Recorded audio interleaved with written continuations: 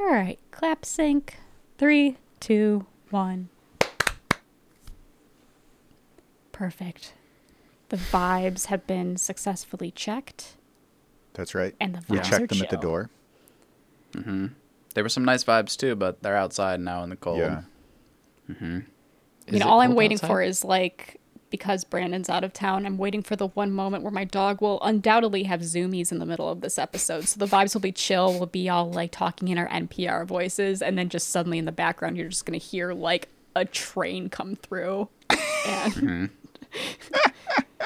Well, it's funny too, because like if you're listening in the car, right? Like I've sort of like talked about this before, but like when I was on a road trip, I realized this. It's like, okay, if you're just listening to a podcast in your headphones or whatever, or like out of speakers and just at a normal volume, sounds like people are talking in the room. Nothing wrong with that.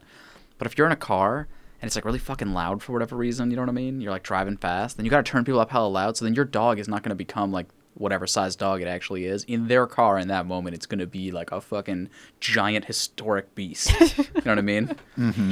Just running around, just trampling trees and shit. So yeah, it'll be unfortunate. But actually, that sounds kind of cool. To be honest. that is my pet moose. We've domesticated Exactly. them. But Yeah. yes. Dude, can you imagine having a moose with antlers and just like walking around your house and like it means good, but like it's just knocking shit over constantly? I'm pretty You know sure what you would die. Because Yeah, for I would real. die. Oh. moose are not friendly creatures.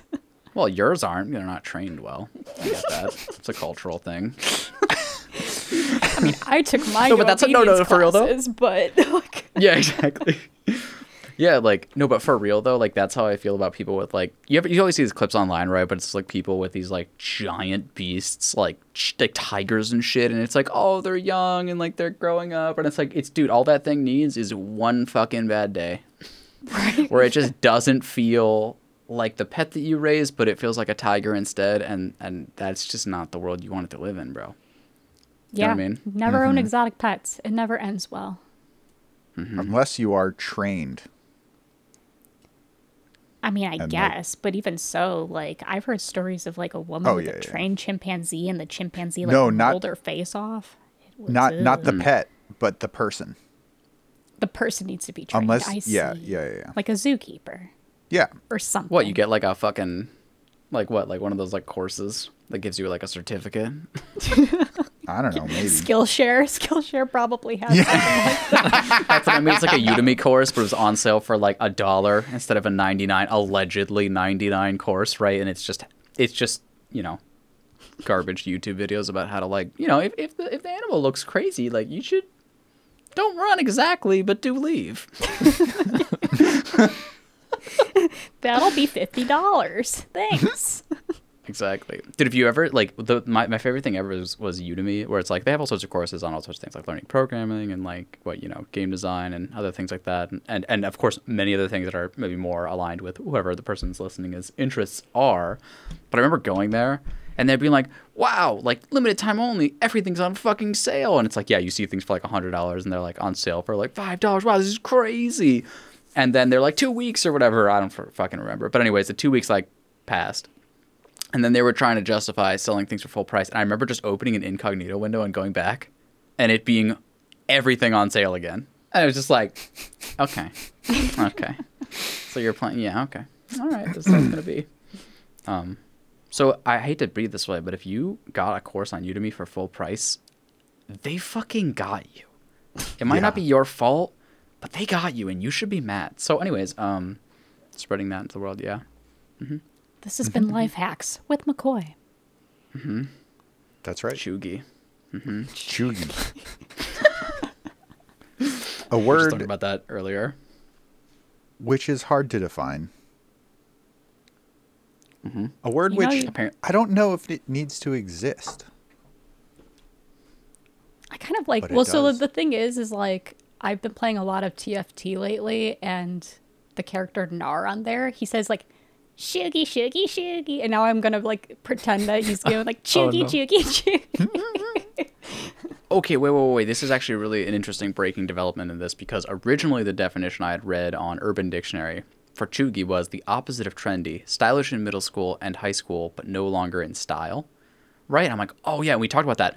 But then the second definition is kind of more what Raphael was talking about, which is another way to describe aesthetics, people / experiences that are basic. It was coined by a now 23-year-old white woman in 2013 with a student at Beverly Hills School. Okay, wow, they got history in here too. I thought that was a joke, man. That was way funnier in my head before I finished that sentence. I thought it was coined, not the phrase, but that cheugy is defined by a 23-year-old white woman in 2013 that was studying at Beverly Hills High School. It is. I mean, it basically is. Like, that's right. That's really close to what cheugy is. The one thing I was reading about it was also stressing the like trying too hard aspect of it. Like when you're like trying hard to be positive and you end up posting like I think it's like affirmations on Facebook. Yeah, or like in work contexts, like somebody finishes a project and you're like minion cheering memes. Right. And you're like, but you don't actually feel that way because, yeah, dude, honestly, like, yeah, when people react to things like really intense, it's like using exclamation marks back in the day for everything. It's just like, are you really this excited about all of your text messages? And then you like look over at the person and they're in this fucking, which we're now very familiar with, but this sort of zombie like, phase or like stare at their phone, which like now is standard, but back then it was like really shocking. And they're using all these exclamation marks while their body is like twitching. You know what I mean? It's barely moving. Just sort of like slunk back in their chair, you know what I mean? And yeah, so yeah, that's cheugy. Apparently. That's cheugy. Mm-hmm. Yeah. Mm-hmm. So long story short, else we don't know how to use this word. We're just and by we I mean I. In fact, it's possible it describes us. Yeah. Oh, Or definitely. cheugy. Definitely. But if you want to fight words like this, all you have to do as the modern person is use some of the catch-all words that basically like are the ultimate counter to everything. Such words as Cringe. ratio, cringe. Oh. Exactly. Cringe was the first one I was thinking of. Yes. Cheugy is cringe? ? Right. Cringe just counters all this because you're like, hey man, I brought you a new word, and you're like, new words are cringe because I am on the TikTok generation where new words are not used. And you're like, Yeah. Oh. Dude, No, we can you just imagine reuse old words, but like change the way that you say them. Like sheesh or whatever. Right.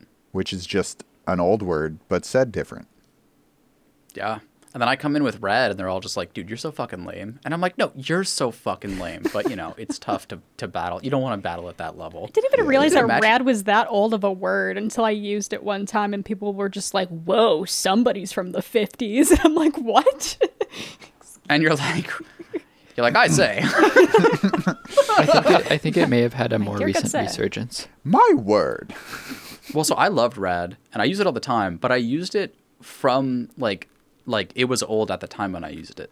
And I liked it that way because, to me, it was more like a statement of not being on the cutting edge, because the cutting edge, like, who gives a fuck about that? I mean, it's like, The cutting edge was cheugy. Okay. See, I think there's a better word for cheugy, and it's called lame. Yeah. Lame is it's just right there. It's universal. When you're It means lame, but it's more pretentious. okay. I think that's the definition of cheugy. It's just like lame, but I'm trying to be pretentious. Right. It actually says something about you, the person who's saying it a little bit. Yeah. I think so. And I think it also says something about spelling bees.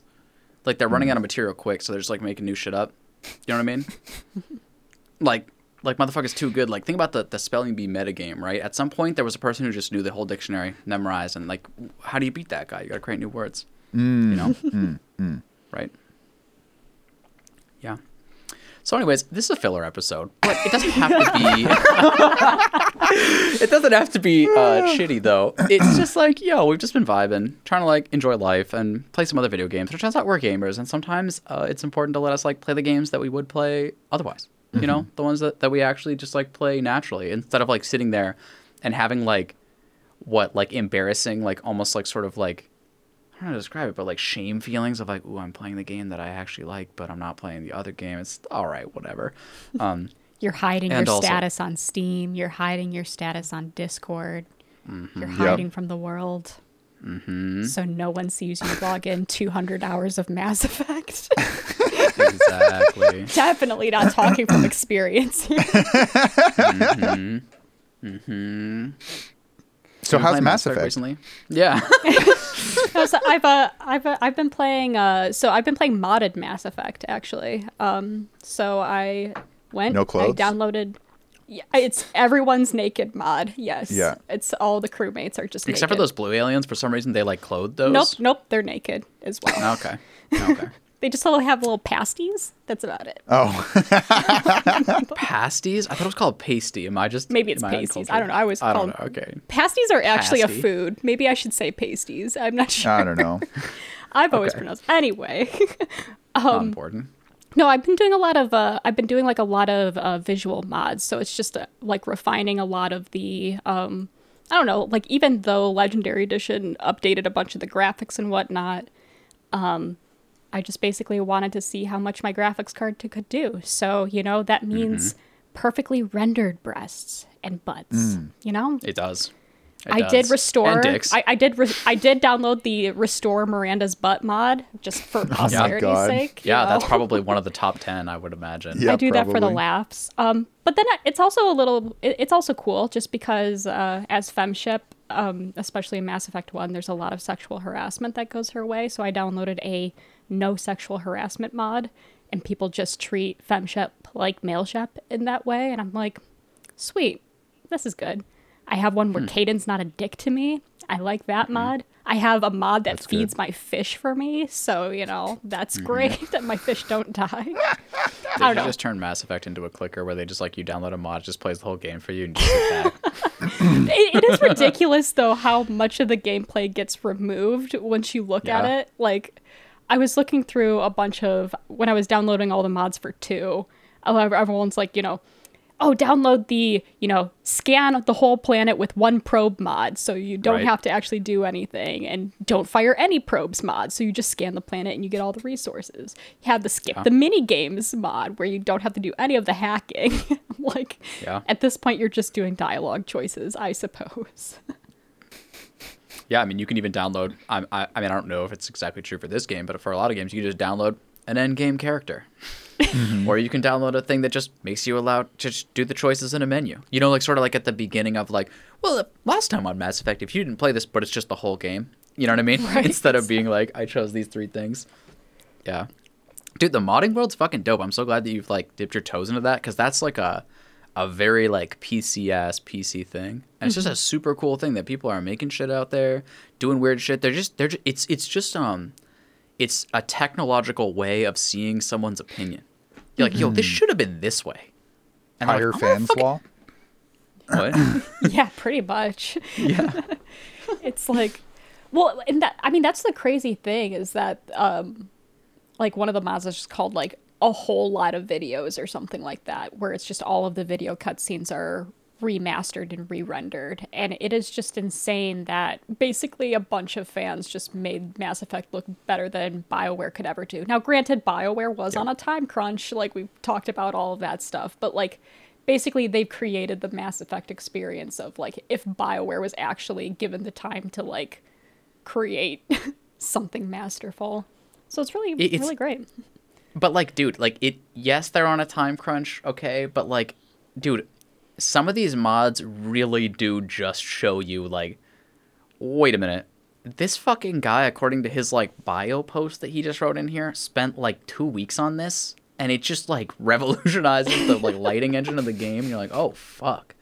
And it's not to say that anyone else could do it, but it's just Skyrim's really full with that. Skyrim's the classic one that I used to mod all the time, because it's just you can take a ridiculously old school game and just make it look so insane. Mm-hmm. Yeah. Just so insane.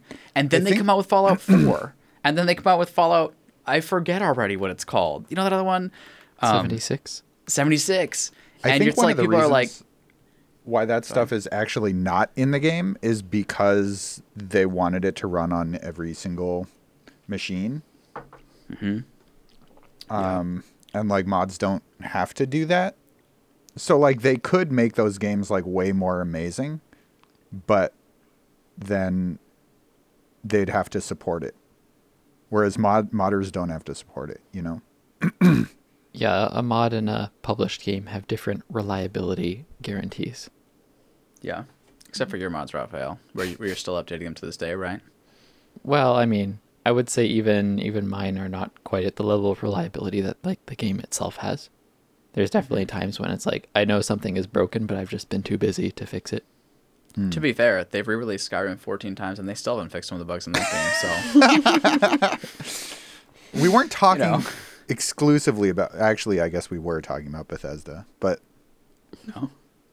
Man, yeah. No, but mods are fucking cool, man. Mods are super cool, and I remember like, it's just like, to me, there's like a cathartic process of like, man, I'm gonna download this game and just put, just a fuck ton of mods in this bad boy and see what happens. And you spend like so long, and like, I don't know if you're using like the fucking, I forget, like Volcano fucking launcher or whatever that thing is. It's like they rebranded it at some point. It was like the mod hub for some of these games. I don't know what they support, but it's like, it helps you download it. It keeps track of it. You can like delete or update things from there. Right. But it's like, you do all that shit, right? You like download all these mods, like, damn, this is so sick. And then you like, I was even watching YouTube videos where it was like, hey man, I created a mod pack. I didn't make any of the mods, but I've been through hundreds of mods and I made like these 15 that aesthetically like really fit together and like design wise really fit together. So you should get these. You know what I mean? And I would like go through and like download those, and it'd be this like insane, like almost like project. You know what I mean? Like it's like a project where you're like trying to like sift through all this, look at all this cool shit, trying to see what's. And then it's like you play the game for, at least for me, for like 15 minutes. You get murdered by an insanely beautiful naked lady, and then you're like, this is stupid, and you just uninstall. And you're just like, because then the game is like, hey, play 100 hours of me to like become powerful, and I'm like, I don't think I'm gonna do that. I don't think I'm good. Yeah, or you walk into Whiterun and you just crash instantly, and you're like, Jesus, I am not going to debug that. Don't know what did that. Did you have any crashes, or was it all fucking chill, or like, yeah?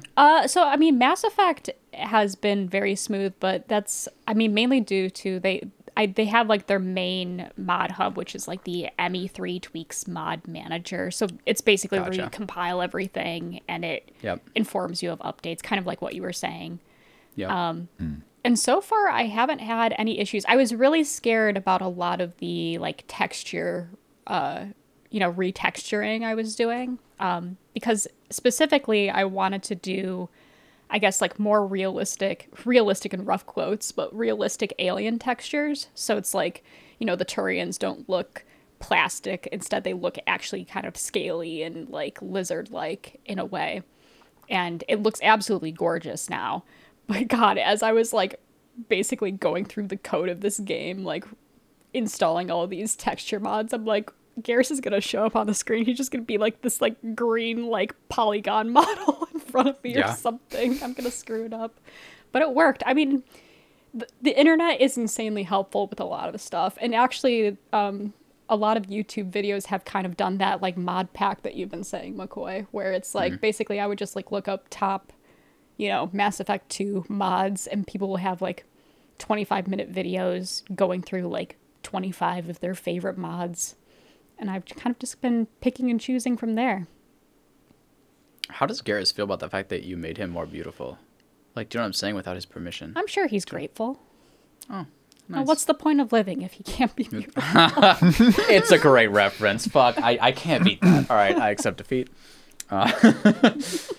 Yeah, dude, mods are fun. I haven't done mod anything in a while, but that sounds fun. That's I mean, nice. I've only done Stardew Valley mods up until now, and Stardew Valley mods are pretty easy. I mean, it's very hard to completely break that game because of how simple it is to install a lot of those mods. But I guess I was like more intimidated by Mass Effect only because there's a lot of prerequisites that you need to download prior to everything else. So I was just like, Jesus Christ, I'm going to kill my computer. But it's actually not that crazy though, right? Mm-hmm. Like, yeah. I mean, it's very overwhelming when you look at it initially, but once you get the hang of it, it's really cool.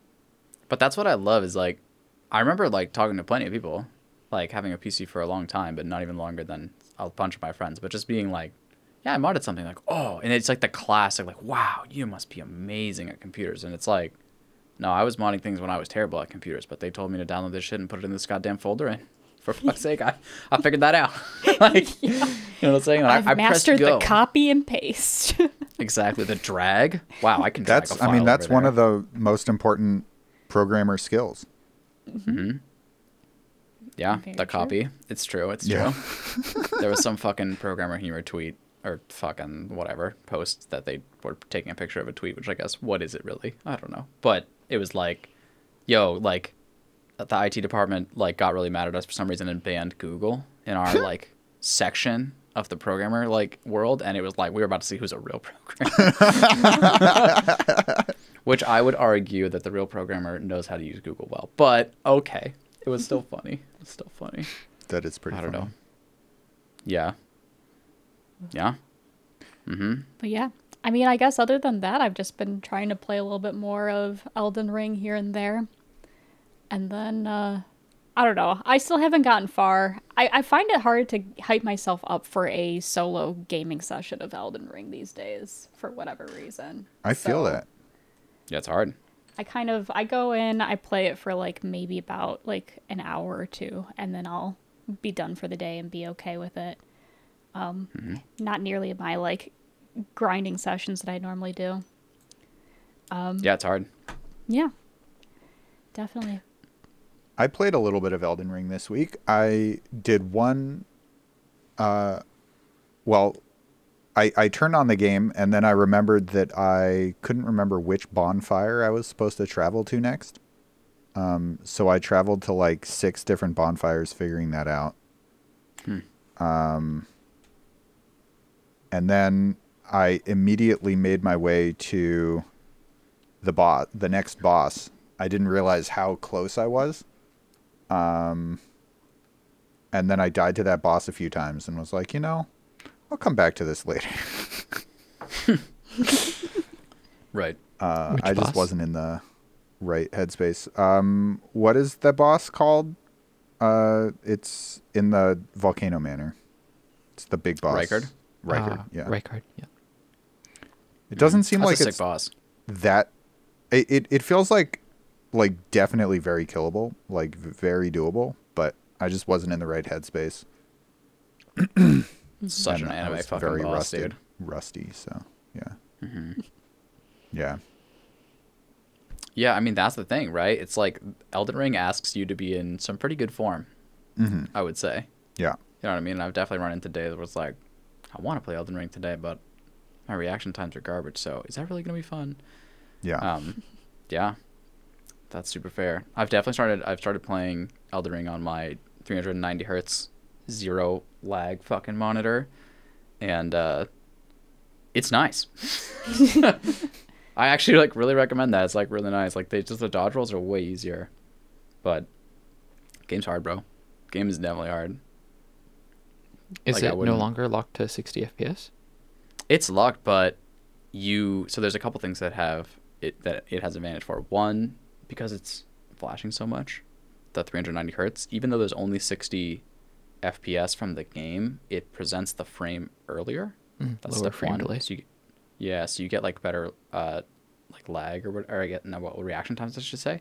And on the other side of that, it also has backlight strobing, which means like in between each frame it flashes a black screen, which sounds really annoying. You can't see it, but what it does is it smooths everything out. Instead of having that like trail of movement, it has like a very smooth movement, so it's just easier to read people's moves, to be honest.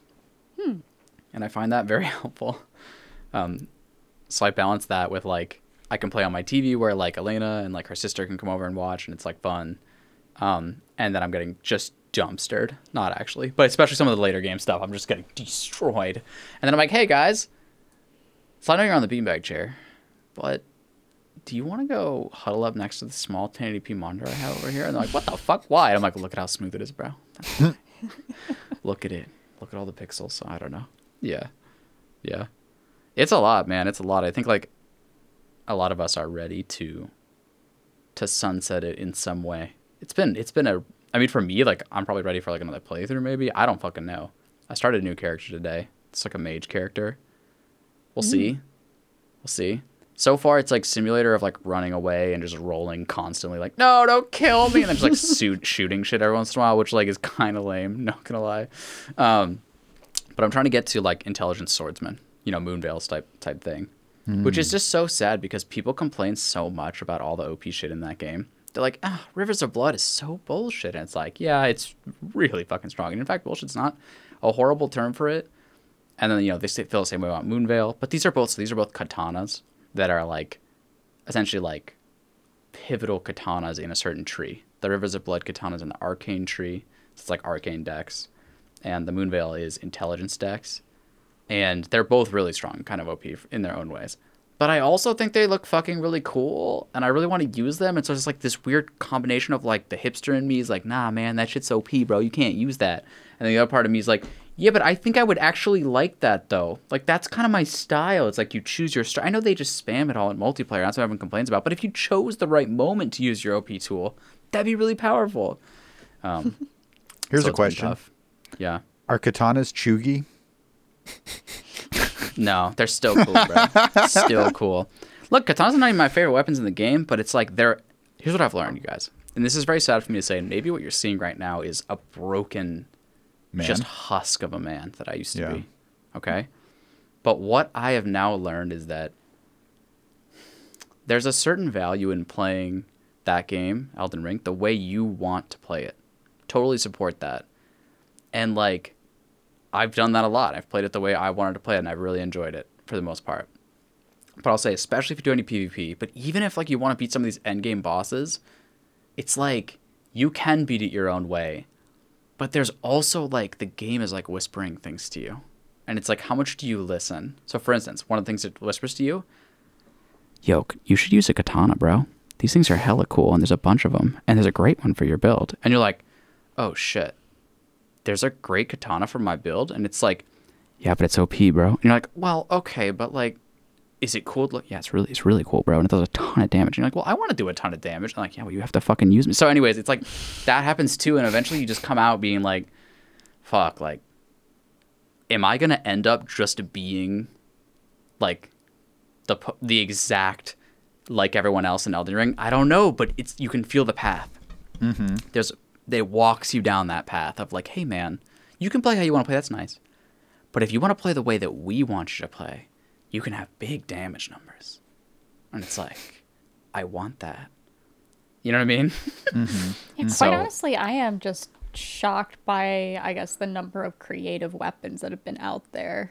Like, to the point where it's like trying to stick with like one weapon almost seems like you're missing out on like half of what the game has to offer.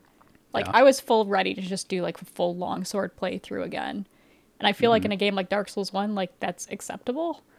But then it's like, in this game, you're just like, oh, but this one does this cool thing, and this one does this cool thing, and this one does that. And I don't know. I've kind of, like, amended that whole thing to be like, okay, I'm going to use some of these OP weapons, but I'm not going to use these 50 strength weapons that seem to take, like, 2 years to wind up and hit with. Just not your style. Oh, no. When you hit things with them. I can't time things for shit with heavy weapons. It is really sad. It's an art. Like, I shit on those people all day long because I have no respect for them, is my outward-facing opinion on it. But, like, actually watching some strength people play is, like, really elegant in some senses, because they'll be swinging, like, an hour before the opportunity is presented. Right. And then you'll just, like, watch, and you'll be like, dude, this guy's, like, about to hit you, and then they're like, wait for it. Like, you know, just like, you know what I mean? Like, then they hit someone, you're like, oh, okay. And their reward is, like, instantly stopping their combo and then just, like, one comboing yourself. You know what I mean? Just, like, anyways, but yeah. It's like, kind of one of my secret guilty pleasures is watching strength people shit on a whole area, and then they get to Millennia, and then they're just like, I can't fight her. She's impossible. I'm just like, get good. You need to be a real swordsman. I'm on Millennia now, and she's tough. She's tough. I almost beat her with the Giant Crusher. Yeah. Damn. I believe that. And then the 450p and. Dude, you're on the real hard mode. It's so true. Fuck, dude. But what I ended up doing was not using that. What'd you use, bro? I'm curious. I used the Twin Blade with Seppuku and Bloodhound Step on Misericord on like a hot swap. Yep. Bloodhound Step, pretty important. Which I just used for her Waterfell dance attack. Yeah. Yeah. Is that the sword ball? Yep. Slash ball? Yes. Yeah. The series of sword balls. That's a cool fucking move, and it is a like really cool move to learn how to dodge. And by that I mean watching a YouTube video that explains to you how to dodge it, and then learning how to do that. But after having done that, dude, it really helps. Like, yeah, she's a really cool boss fight. And in fact, so is Malekith, which is like kind of, I don't know if it's just the way I did it, but like they're like at similar points in the game. There's just like some of the end game bosses are just super cool, and like what's that? I think I maybe like missed out on Malekith in some way because I dumpstered him pretty early, and so I didn't really see a lot of what he had to offer. I think in the fight. Yeah, I completely believe that, and that is so sad because it's a cool fucking fight. It's some, I don't know. I just remember like because we were playing, it was like me, Elena, and then Elena's sister, all on a beanbag chair, all just like leaning back, and then they're like, "All right, we'll quite do some endgame." And I'm like, "All right, I'll do some endgame." And then we get to second phase for Malekith, and Malekith does these like jump in the air, like insane projectile attacks, and I just remember sitting there going like, "Oh my god." And just dying on the spot to just so not ready for what it was about to be, and just realizing like, hey guys, can I sit up? I'm gonna need to sit up to hit some fucking dodges here. But just really cool fights. Like, I don't know. It's yeah. Yeah. Those fights are really hard, and like there are like really cheesy ways to get through them, and then there's also just like if you want to like learn them and take your time, they're like really cool, and that's why I'm excited for a second playthrough. Truthfully, because like like Elena's also just started as well, and we'll see if we're gonna do some co-op for her or what she wants to do. But it's like she's fighting like some of the base enemies, and I recommend to all of you guys to do another playthrough at some point, for fun. But like even just a little bit of it, because you'll look at the early enemies and be like, yo, these guys are fucking easy, bro. And you're trying not to like say that, excuse me, as I swallow my own spit and then cough. Nice. But like, it's just like you're trying not to like, because in your head you're like, this is the fucking simplest boss of all time, and you do so much damage.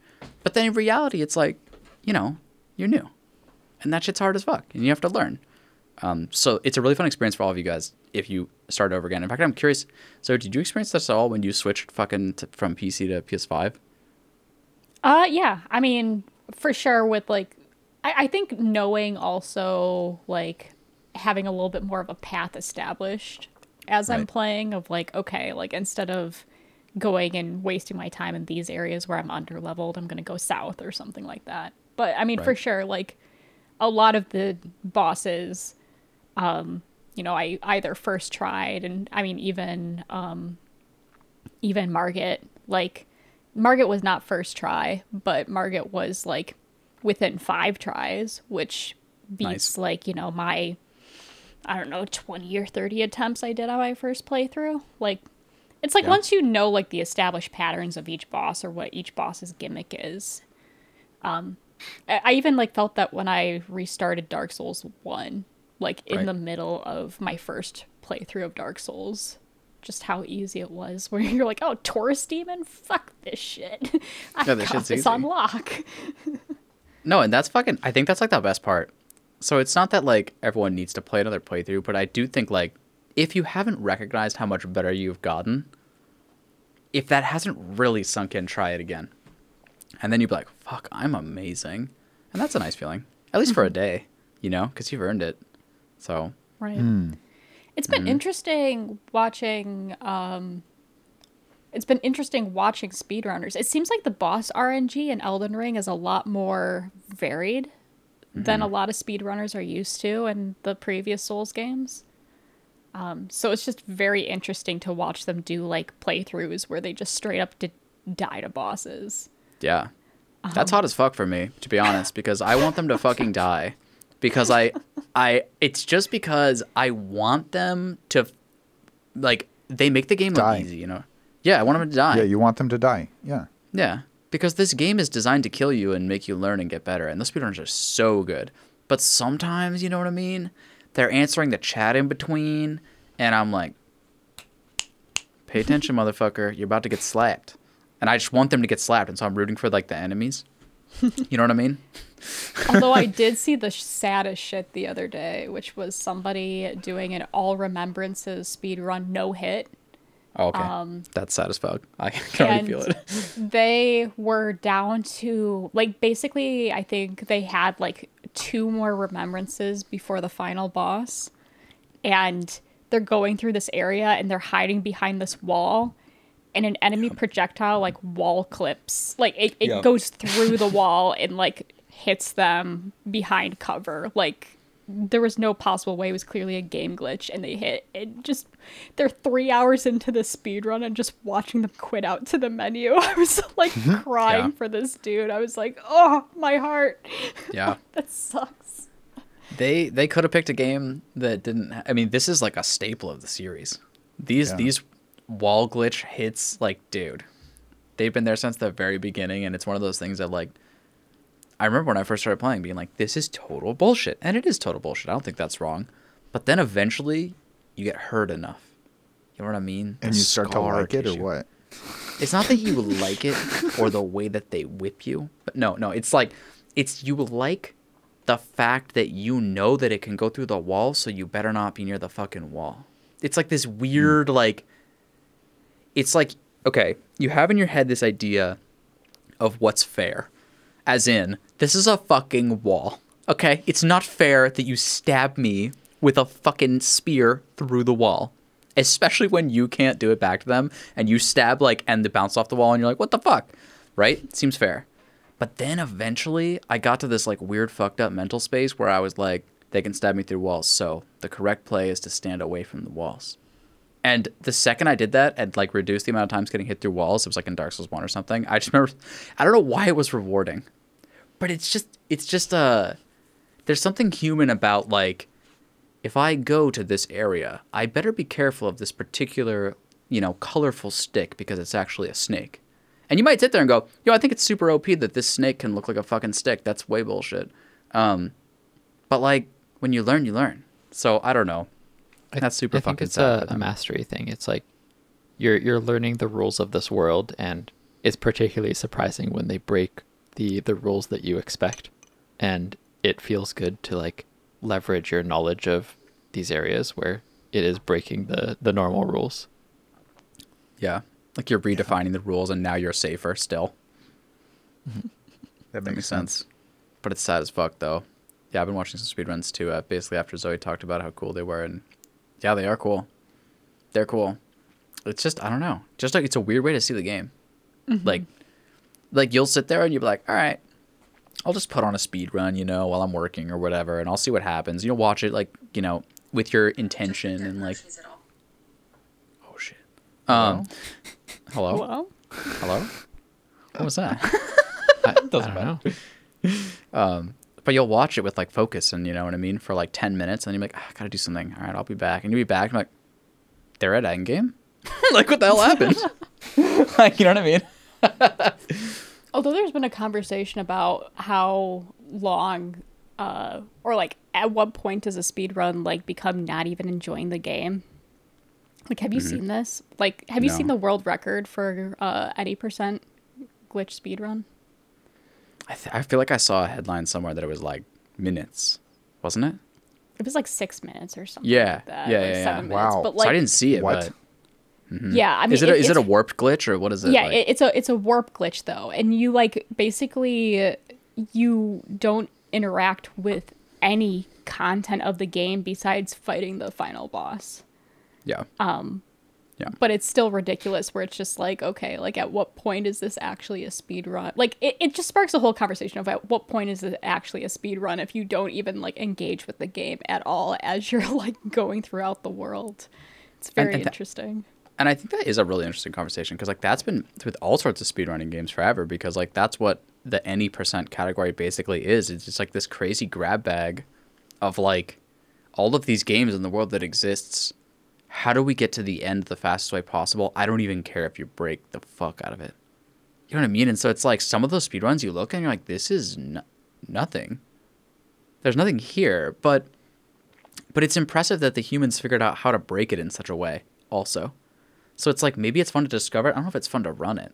But some people enjoy that. So it's just like, there's all that. It's I don't know. It's a very interesting conversation because the other thing is like, there's a lot of stuff that people will like, because the speedrun path is not designed. I mean, some of these games like to help the speedrunners a little bit here and there, but like at the end of the day, it's like, it's designed by divine forces or something, right? It's like what glitches you can find, unless it's a glitchless run, and so it's like some speedruns are just super cool, and some are like, well, you mean you just beat the game in 2 seconds? Because it turns out if you just walk backwards and you like, there was one speedrun I watched where it was like, all right, so they put you out of the cave, right? It was an Oblivion, like copycat, and it's like, it was called Two Worlds. Not sure if it's called Two Worlds. I think it is. Not sure. But anyways, point is, you walk out of the cave, and which is the tutorial basically, and you just turn around. Instead of the way you're supposed to go normally, you just turn around and you find the final boss of the whole game at a village right there. And you can't kill him, but if you get him to accidentally hit a villager, every villager. Yes, yeah, you ever seen this one now? Yes. And so at the end of the day, that just is the speed run. Nobody meant for it to be, but it just is. And so I don't know. So it's like that's where I think it's actually kind of interesting when you think of like Elden Ring coming out and all of the Dark Souls speedrunners want this to be amazing. But at the end of the day, do you really get to decide what the speedrun is? Does anyone get to decide what the speedrun is? This is just gonna be the speedrun attached to Elden Ring. So I don't know. Yeah. It's fascinating. But that's also the reason why people change their categories too. That's some people are like, all remembrances, bro. Because I don't want to use that bullshit. I want to play the game. You know? Right. But then in that, they're like, and so because I want to play the game, because I'm that much better than everyone else, I am going to find this way to upgrade this weapon to level 1,000 at the first 10 seconds of the game, and then I'm going to one-shot every boss because I actually wanted to play the game. You're like, okay. And so I don't know. It's just what it is. Well, and with all the patches coming out that rebalance weapons and everything, right? I mean, it kind of also messes a lot with the speedrun routing. I think that's the thing that's been so fun about watching all Remembrance speedruns is just that the paths and the runs so far are so varied between speedrunners for what is considered OP and not. Right. So I don't know. And then I think like people are also adding on to that of like, okay, well, we can do all remembrances or we can do like level 1 only all remembrances. That's like the big one right now. Soul level 1. Yeah. Mm-hmm.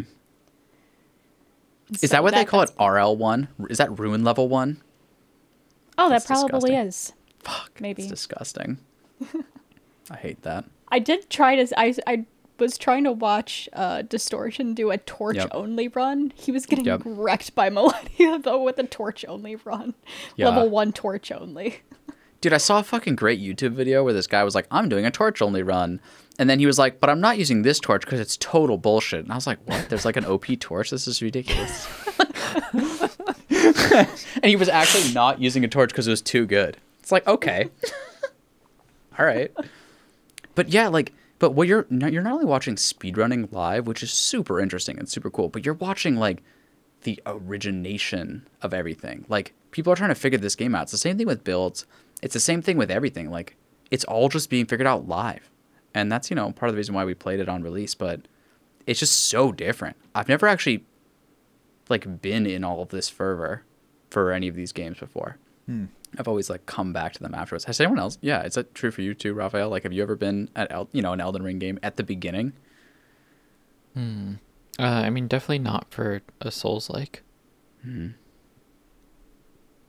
I think there are some games where I've done that. Like, Don't Starve Together was one of them, where I was like, I think I got into the very early like beta and early access of it, and I actually like argued for some of the mechanics that ended up returning to the game, I guess.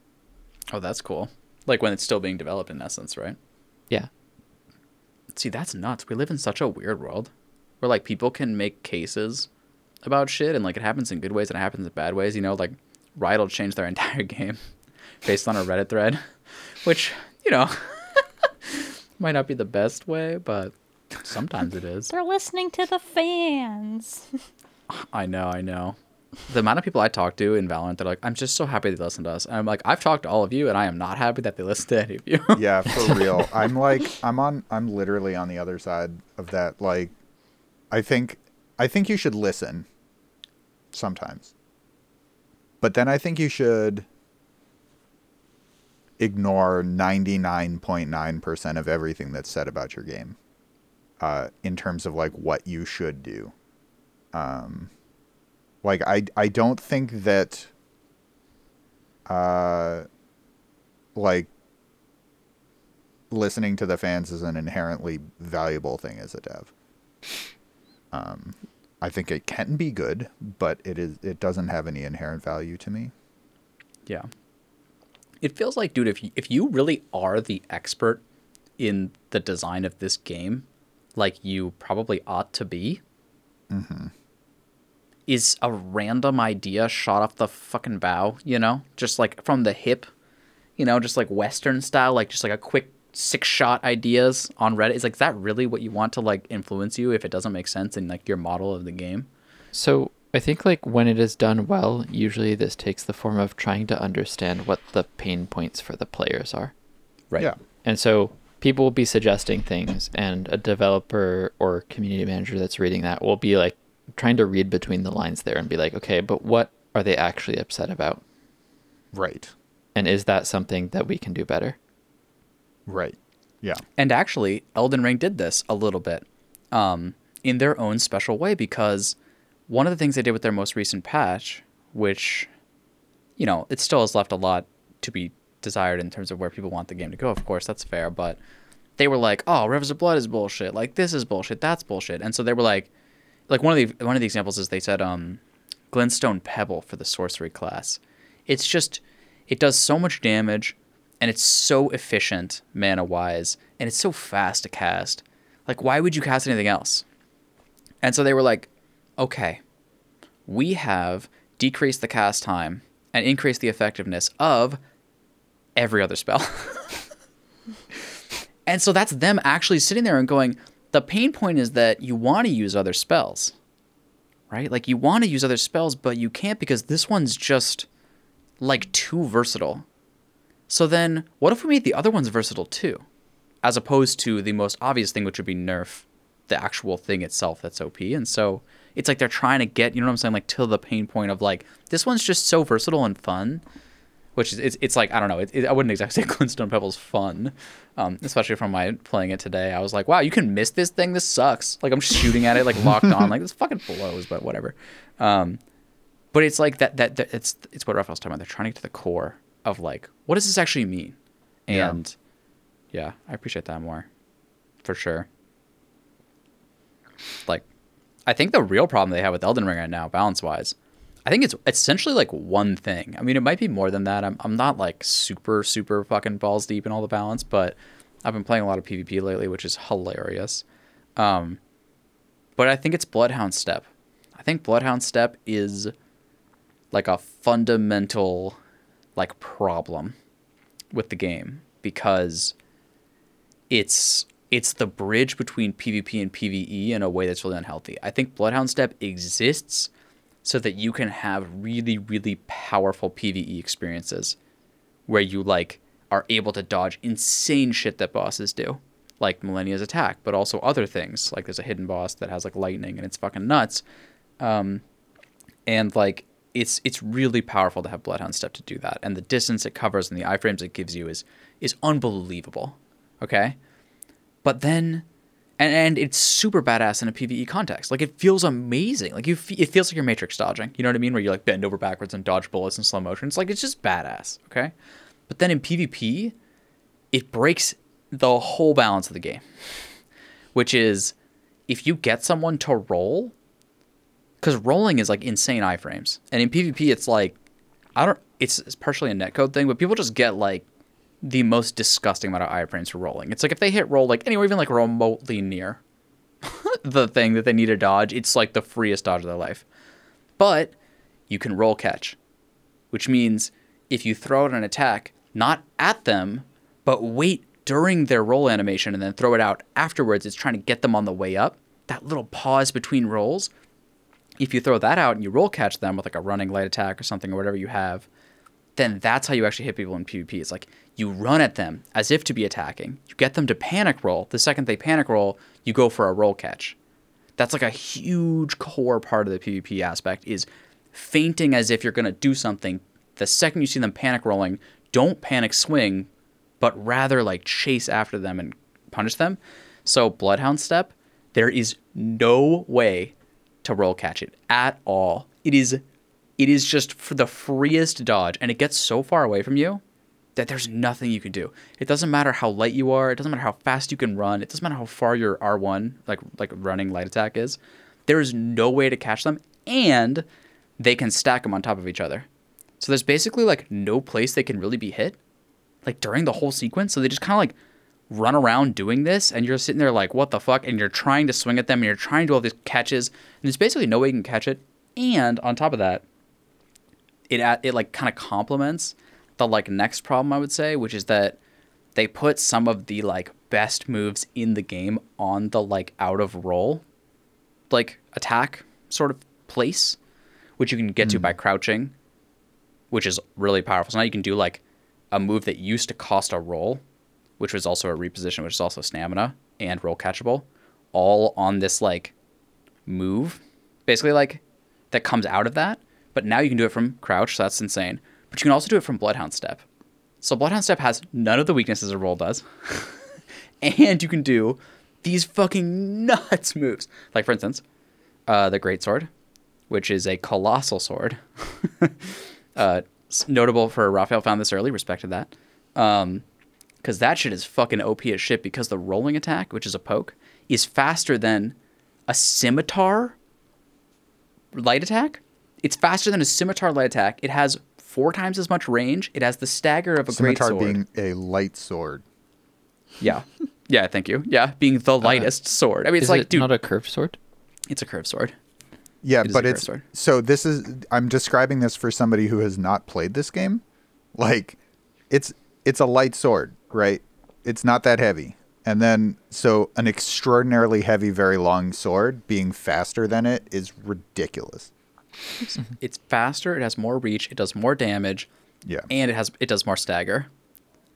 And right. all of this together is not only doable after a roll, which is something you're trying to punish. Like you run at this greatsword guy, you bait him into rolling, then he responds with like the best move in the game and it dumpsters you, and you're like, well, that didn't seem fair. And that's already OP as it is.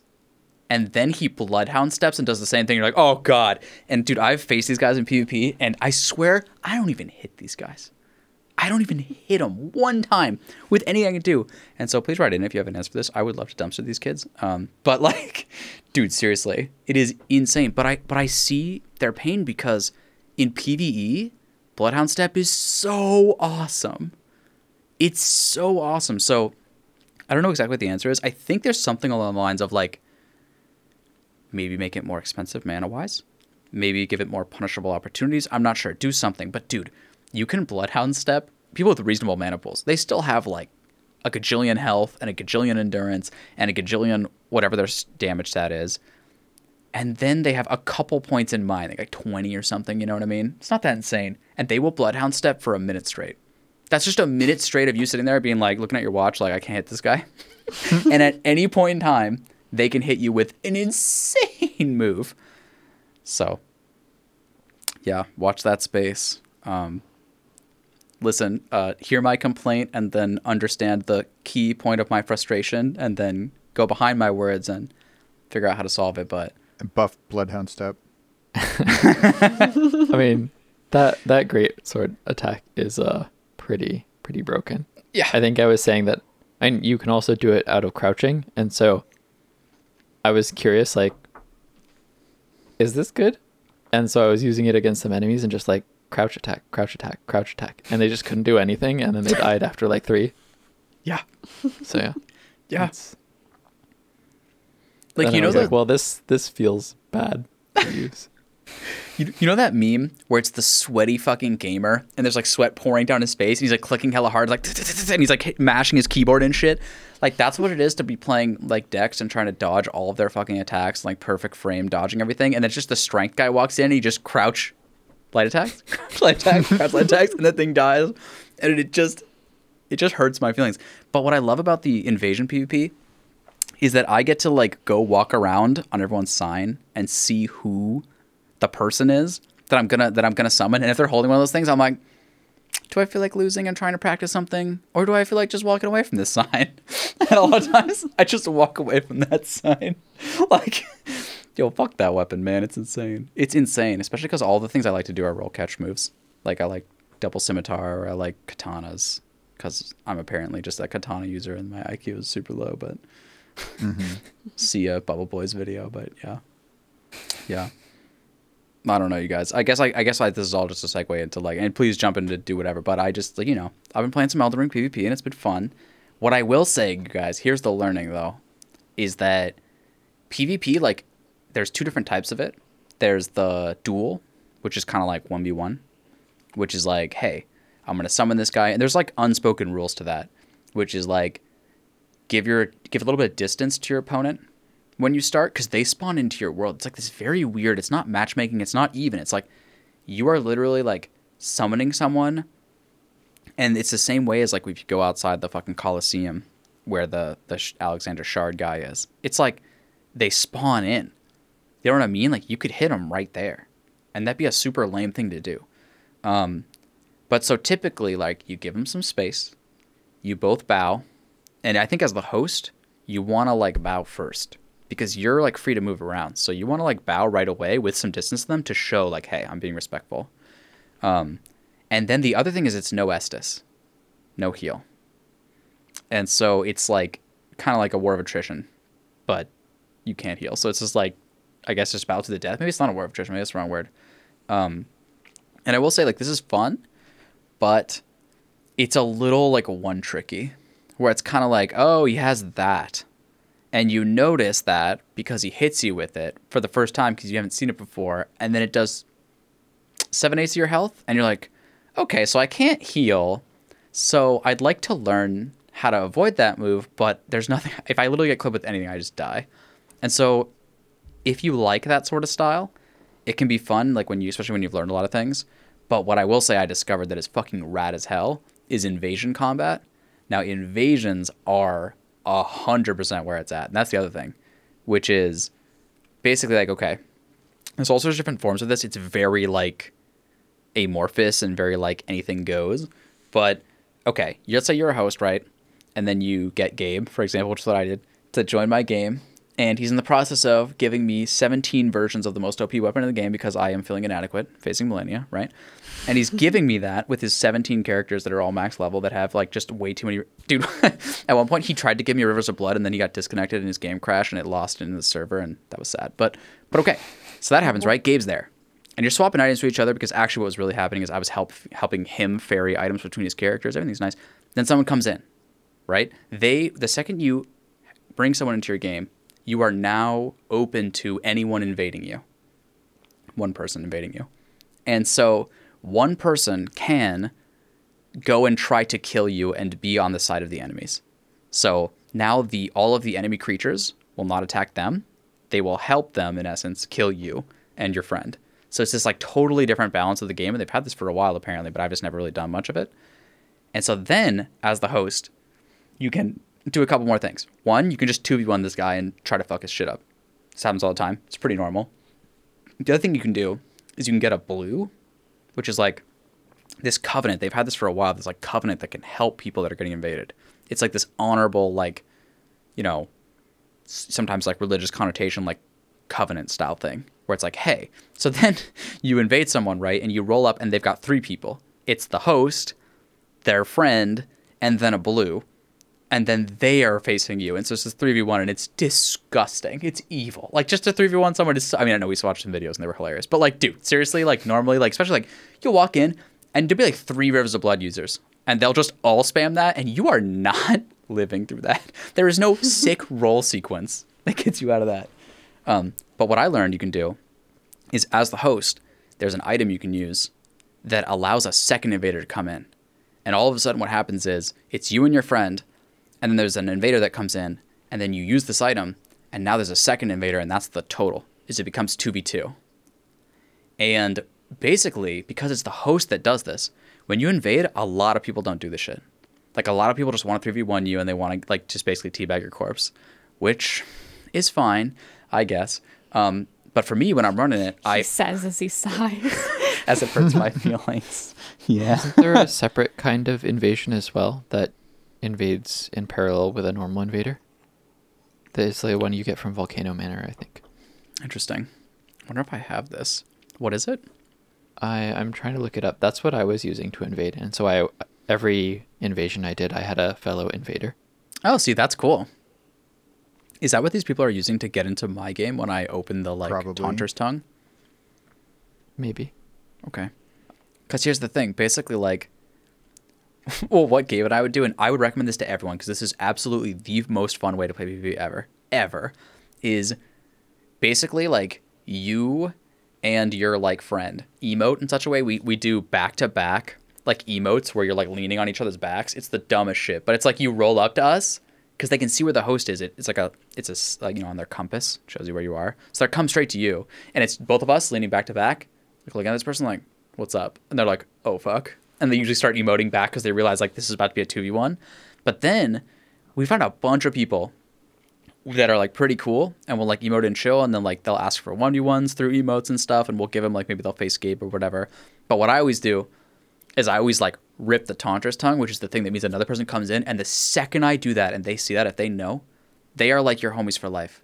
Because what you just did is you gave them a teammate, and you're like, let's make this fun, bro. And so you rip that thing, and they look at you like, oh my god. And I've had so many people just emote and just sit down and be like, yo, let's wait for another person, let's 2v2.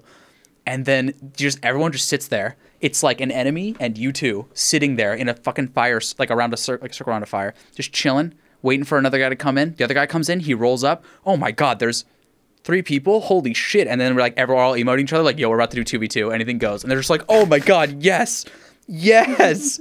And then we just go to fucking town on each other. It's fucking insane. And the thing is, if they kill me, the host, they get a rune arc, which is a really powerful item. It's something that is limited, and it's something you want to get. And so it's like they know, like, I am giving them the opportunity to get this rune arc, and so we can have a fair fight. And dude, we were doing this in a couple areas, and people would literally invade us over and over and over again. The same people, because they knew, like, if I can get these guys, it'll be a fair fight. It'll be fun. It'll be anything goes. Estus allowed. Everything's allowed. And dude, we were playing hours of the same people invading us over and over and over again and emoting like, yo, what's up, dude, every time. And then we just, like, fucking duel.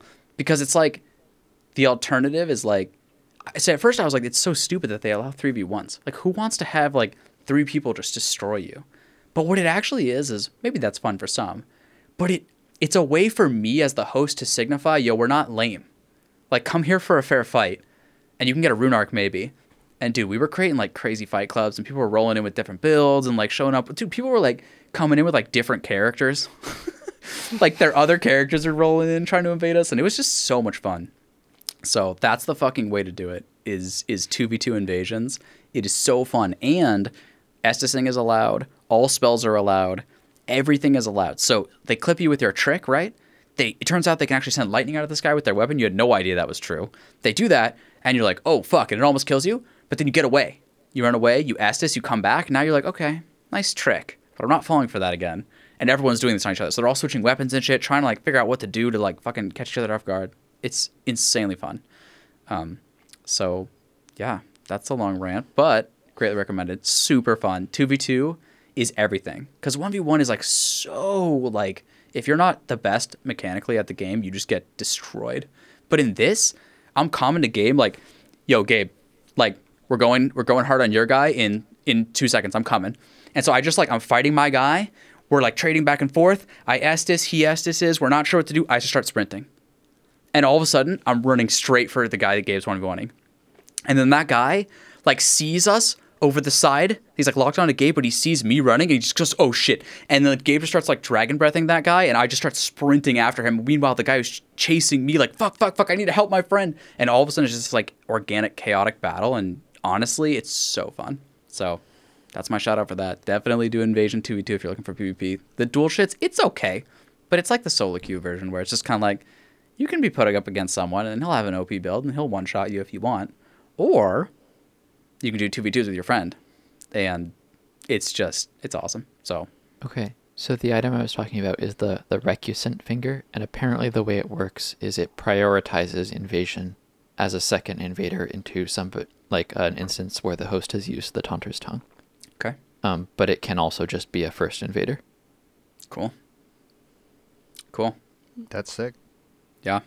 That sounds like so much fun, dude. Is Gabe joining for the Elden Ring farewell next week? Yeah, I think so. That's gonna be Yeah, fun. I was gonna say maybe we should talk about some other games because we have all of next week to talk about Elden Ring some more. It's true. I just wanted to give Elden Ring a shout out and I will say to anyone who wants to learn Elden Ring PvP, it's very, very straightforward in that it is the most complicated, convoluted bullshit ever. But the way in is there's a guy on YouTube called Chase the Bro. Okay? Chase the Bro. And he is the most happy-go-lucky, never tilted, like pure force of positivity invader guy I've ever seen. And he loves every trick that everyone shows at him. And every time they 3v1 him, he loves it. It's this weird thing, and it's not fake. Like, it's real. And he is the best PvP player I have ever seen, and it's not even close. He is unfucking-believably good. The amount of time that he literally 1v3s people and kills all three of them. So, like, he'll kill the first guy, then kill the second guy, and then the host will just start running. Like, out of pure fear, like, oh, fuck, like, this guy's gonna murder me. And he chases that guy down and kills him. But he shows you how to hit someone in PvP because the hitboxes are different, and everything you kind of learned in the game still applies, but it's desynced in some weird netcode world. I don't know how to describe that, but watch him and watch how he does amazing, like, 20-minute YouTube videos where he cuts up his stream and, like, shows you the highlights, but it's just a really good job. But watch him hit people, and you'll notice, why is he hitting people so often and I'm not? And that is literally the fucking textbook for hitting people in PvP. I said that wrong, but it's the exact textbook. So check that out. It is awesome. It's so fun. And after studying that, I was able to kill some people. It's like a fucking success story. After studying Chase the Pro's YouTube videos, I was able to hit people in PvP. But actually, though, and it's awesome. So You should start a course on Skillshare. Or whatever the other one was. Udemy, right? Yeah. Good point. Okay, I'm done. I give the floor. But that's Elden Ring Corner for me, at least. Yep. Elden Ring Corner. Thank you for that. Thank you. Raphael, what have you been up to, right? Surely you've been playing something outside of Elden Ring, huh? So I played the rest of Spiritfarer. Okay. Hey, I did too. Because I thought, like, because everything so far of the structure of it had suggested that, like, the emotional payoffs are at the end of the arcs. I was like, well, I've already done the 2 weeks of this. I should just do the rest and see how it goes. And that turned out to be correct. I don't think it changes my rating of the game, but there was some nice stuff they did with the story. And then, because I was only one achievement short of 100%ing it, I started a new game and tried to speedrun. Of Spiritfarer? Oh my god. The speedrun Sealed Lips, the Sealed Lips achievement. What is Which that? involves Sealed getting to Lips? Giovanni and Astrid and not telling on Giovanni. Oh. Wait, so how And- did you get Elena in an ecstatic mood? Because I didn't get, like, the achievement of making every boat person elated. Because Elena don't was know never what I did for happy her. with me. But I do remember that you had to not hug her. Oh. I didn't hug her either, but she was still, I guess, not happy with me enough. Maybe Elena I can need be to fail fickle. at some. Did you get Jackie? Yeah, I did. So, like, that's what I was gonna say, because, like, yeah, I finished Spiritfarer as well, and it's just like I liked kind of the last boat people that you take on, and Jackie's kind of one of the last people, and I really liked his story and his character arc and whatnot. I did make him elated. He was happy with me, which is good. But but also, I don't know. Like, I think, like middle of Spiritfarer was when I was taking on a lot of what I would consider like the boat passengers that were like the least likable. And even Jackie for a time is least likable. But I think it was balanced out by the fact that I had Buck on my boat. And Buck is just a D&D nerd who role plays with you a lot. And he made up for the fact that he just made up for the fact that everyone else was like a grumpy Gus for most of the time. A grumpy Gus, okay. Yep. I also liked Daria's storyline. That one was really interesting. Yeah, that's like that was like the trippy bat. Yeah. Yeah, she like, I guess for like McCoy and James, like Daria is a patient of a hospital that you're like slowly renovating throughout the game. Like you show up at this hospital and it's like really run down. It's like a shithole pretty much. And you kind of buy these improvements via a vending machine and kind of make the hospital better. But Daria is like one of the patients there, and I think it's clearly, I say clearly, but it's kind of inferred that she has some sort of mental illness. Or yeah, it's not really clear what, but maybe something involving hallucinations. Unclear.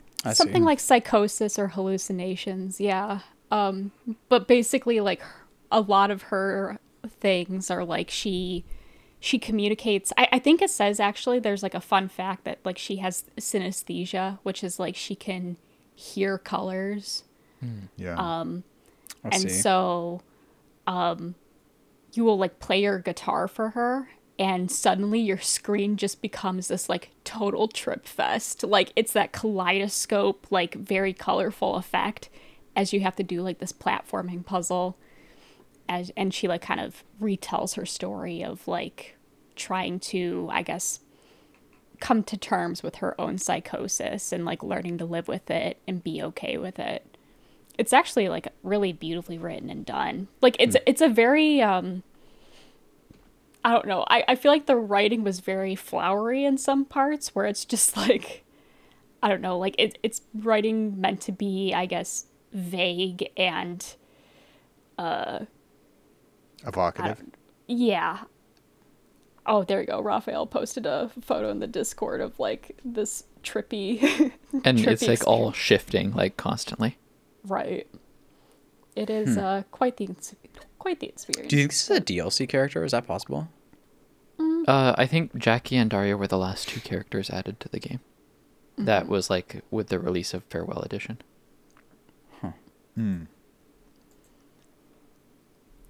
Yeah. That part was really cool though. I really liked that. So I guess like the like plot and the setting of the game starts to make a lot more sense as you get to the end as well. Right. So I guess like spoilers for listeners, spoilers for McCoy and James if they don't want to hear it, but I think given what I've heard so far from you, you probably are fine with hearing it. Go for it. I think the background story is Stella has been diagnosed with some terminal condition, and she is in the hospital, and the game is sort of a metaphor for her saying goodbye to her family members and her friends and the other people in the hospital that she has been talking to while she's been there. Wow. And it turned out like at the end, as you see the credits roll, like almost all of the characters are based on somebody that the developers are like that knew that died, and so they're kind of an homage to their lost friends.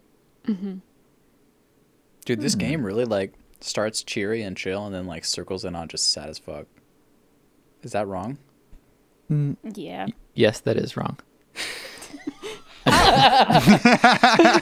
So I think it was, but I don't think it was sad as fuck. I think it took a really like it did a really good job of looking at like not just the sadness of it, but also the gratitude of like knowing those people and remembering like your experiences with them. Yeah. And it's not just sad, like it's melancholy, I guess. Sure. There's a bit of happiness to it as well. Melancholy. I'm kind of sitting here like, damn, I wish they put the story of the game in the game, huh? Yeah. So I mean, that's why I said like I don't think it changes my rating of the game, but it really reinforced the like I see the game it could have been, and I'm like still very frustrated that it didn't get there. I see. Okay, here's a related question. It's like a philosophical question. But hear me out. I think it was my mom actually that told me this one time. But I remember asking her like, what is it like mentally to get older? Do you know what I mean? And I don't think I asked the question in exactly that way. But like, what changes? You know, what changes in your perspective is what I mean to say. I don't mean like, oh, cool, you're like worse at math or something, or slower or something. No, I just mean like, what changes in your perspective? And what she was trying to communicate to me was like, things become less one-dimensional emotionally. She was like, when you're a kid, it's like you just have a reaction to something and you feel that, and that's the way you feel about it. This is bad. This is good. This is sad. This is happy. And she's like, as an adult, things come more in pairs or even more dimension than that, where it's like, it's this melancholy you're trying to describe of like, well, that is really sad, but it's also really happy too. And she was trying to explain like that's what it is to get older, is to see the sort of like different dimensions that come along with things and not just react. And I don't know. I mean, I'm curious to know if you guys have felt that, but what I would say is like using that model, I've looked a lot at life and like also just like at stuff like Twitter and like social media and things where people have such a seemingly violent single reaction emotionally to things. And it feels so juvenile to me now in that model that my mom gave me. And I'm just wondering if you guys have experienced that at all, because that's definitely something I'm starting to experience as I've gotten older, is that melancholy and what that actually means. And I don't think that was as clear to me as a kid. And I feel like that's what they're trying to get at here in this game. Is that fair? Yeah. Yeah. Yeah, and I would even say like the game kind of like called me out at times with like how I was feeling towards the game. Like specifically like with Jackie's character, like I realized like Jackie was like basically how I was feeling as the player, taking care of all these people on the boat, which is like Jackie is like an orderly at a hospital as well, except that Jackie doesn't have the compassion that Stella has. Like basically whenever any patient's like mean to him, he's like mean right back, and actually at times he's like downright abusive to a lot of the patients. But I came to realize that this was like the game calling me out for like being angry at like having to take care of Bruce and Mickey and everything, with like being like, these people fucking suck, they hate me, they gaslight the fuck out of me, I hate them, I want them off my boat. And then Jackie's like, I don't understand how you can do this, Stella, they suck, they're so mean to you. And I'm like, fuck, I'm Jackie. Shit. Dude, that's what I was feeling when you guys were describing like the like certain like annoying characters and stuff like that, like the fucking hummingbird and the giant creature or whatever the fuck, like that thing. But it's like, it's annoying, and it's like easy for us as critics to be like, well, I don't like the annoying thing. Fair, super fair take. But I feel like it was trying to make a statement of like, some characters and some people are annoying. Like, can you find compassion for them too? And will you miss them when they're gone? Right. Yeah. And it was definitely the game just being like, how dare you not have compassion? I'm just like, I'm sorry. You should write a letter. I'm clearly not cut out for hospital work, is what this game has taught me. Exactly. I work at a computer for a reason. Okay. Yeah. Dude, but like, it's weird because like the game itself has so much gaminess and so much other things going on, but then the stories you guys tell of it are quite powerful, I think, and hinting at some real lessons in life. And that's pretty awesome. Yeah. Yeah. So I mean, I think like in the last episode we had on it, you said like maybe you wouldn't think the game that I thought it could be would be the best, but I think I actually am probably more aligned with you than you think. Like I think it should have focused on the storylines and the characters and the dialogue more. Yeah, because that was really where the potential of the game was. That's super fair. Then maybe we are more aligned than I thought. I think I was just assuming that you wanted more optimization. You know what I mean?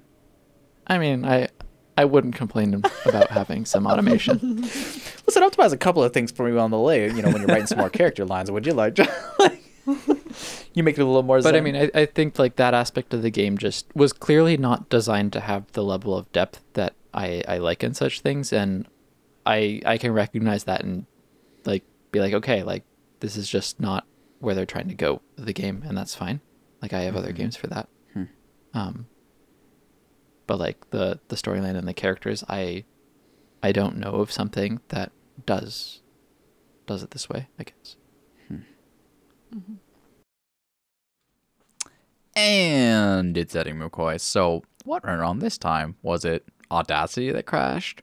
Was it, I don't know, like a vacuum upstairs? No. Was it McCoy accidentally doxing a friend of ours? Again. Okay, not entirely, but I did say someone's name associated with something that maybe they didn't want to be associated with because, you know, they have a life and it doesn't have to be the narrative that I make out of it. So I'm going to throw some beeps in here over their name, and it may or may not make total sense to you, but I think the gist is still there and it's still funny and stuff and fun. So, hey, but yeah, so, you know, surprise. It's been another year. If you're looking at the calendar, McCoy's dogged someone again on the podcast. So anyways, you know, write your mom an email or something. It's her birthday or something. It's been a year. Anyways, take care of yourself. All right. We'll get into it. Yo, wait. One last thing that's hilarious is not only did I dox this motherfucker, but then at the same time, and you'll hear it too in a second, everyone else just started doxing this motherfucker too because I started it and it was unfortunate. But God, listening back and editing this, it's hilarious because it's like, I go for it and I'm like, whatever. And then everyone else just starts going for it. And it's just like everybody gets a piece of it. So, you know, it's a team effort and I appreciate it. And that's why at TOT, teamwork is king. It's supreme. And sometimes we all paddle down the wrong river there. Check it out. You got it. It's funny though. Okay, a little bit of a tangent, but you know what that makes me think of? We need to get. That's what it makes me think of. Yeah. Because I feel like he would have liked this game, or at least had interesting opinions on this game. I only think of that because I think of Slime Rancher and I think of like other games, you know. I just feel like for some reason this is in that sphere to me. I don't know why. He also messaged me recently about an anime that was filled with characters that fight with their butts. And that could be why I was reminded of him also. I have a friend who watched that anime. What anime is this? I'm only asking for a friend. Yeah, asking for a friend, exactly. Yeah. I don't remember. So Do you know? allegedly, this is an anime about Allegedly. I legitimately have not watched this anime, but it's like a high school but like fighting anime, except the fighting is this like contest. It's like wrestling, except it's you just like hit each other with your ass, like only hip checks are allowed. Are these kids 18? It's anime. They are just amorphously. I assume no. Okay, I don't want to watch this anime then. I lied. Yeah, well, the first thing he was like, yo, you might like this anime. It's about butts attacking each other. And I was like, is it an anime or is it a, quote, anime? You know what I'm saying? And he was like, no, it's an anime. And I was like, there's other words for these types of things. And it's okay for us to say them out loud to each other. And he was just like, no, it's an actual anime. I was like, oh, okay. Yeah. Like, yeah, I don't know. I haven't seen it, but apparently it is ridiculous and some bullshit. So, wait, can we get a name? Listen, I'll find a name. I'll look it up because it's not fair that we mention such a thing and not. I don't know. Like told me about it, but he didn't He didn't say the name, I think. Okay, I think he. And I actually, I think told it's him like to tell you about it. Oh, that's a legitimate awesome. meme. I was like, in the I anime think community. McCoy would enjoy knowing that this exists. I do. You're Yeah. absolutely right. Yeah. Oh God. Let's see if I can get a. I mean, we need to fucking- have on the podcast just to. That's right. Yeah, we need. Oh fuck. Yeah. Okay. How do I pronounce this? It's episode 1. Setouchi Kaijo. Okay. SETOUCHI space KEIJO training school! Exclamation mark! Exclamation mark! Exclamation mark! Because senpais are involved. You fucking knew that already. You didn't even have to ask. And hopefully they notice you. Okay. All right. Cool. Yep. Yeah. Yep. We should just do a watch party of that. That'd be an interesting Oh week. no. Oh, no. Oh my Give- god. Anime blog. Let's go. I'm not afraid. I am afraid. I am very afraid. But all right. All I'm picturing is like watching this and McCoy just pausing like every couple of minutes to ask in like a very calm and like very respectful manner, like, so when they do this, like, Is it okay if I'm aroused? Also, can we do a hand check in the room? Have you guys heard about that? Oh my god, that's my No. favorite thing I ever No, learned what is about that? like these like conventions. You can go to like Comic-Con or whatever else. I've never been to any of them, like E3 and otherwise. But apparently some of them have like kind of like after party-esque things in hotels where you go, and it's not as crazy as you think, but it's like they do watch like literal like porn anime.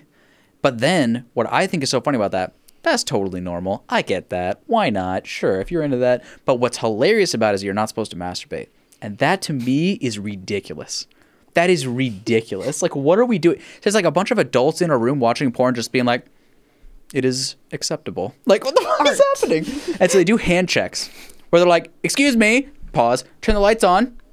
Everybody, anyone, where are the hands? It's like, what the fuck? So that is so funny to me. That just gives me such joy. And I think you could really troll that in a kind, funny way by having like 3 arms, you know?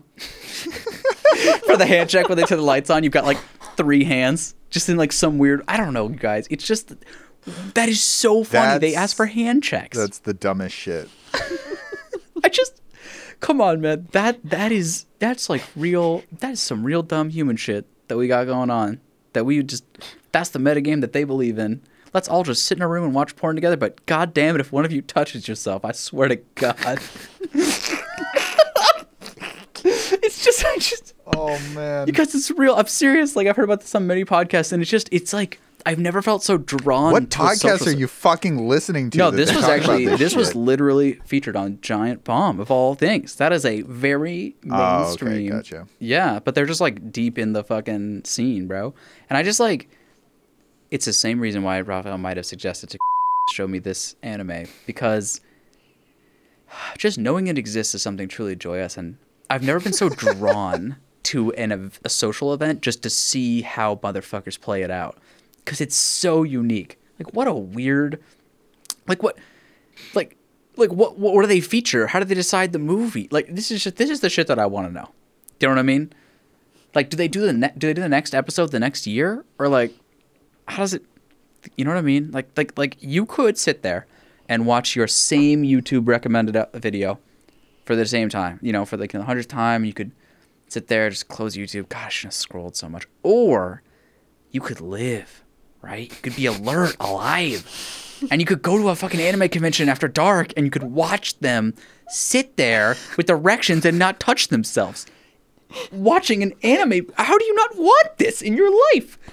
I don't want this. I don't want I don't want this either. What? Come on, people. This is living. Oh fuck. McCoy would be in the corner with a notepad and a pen, just taking Yup. notes of his experience.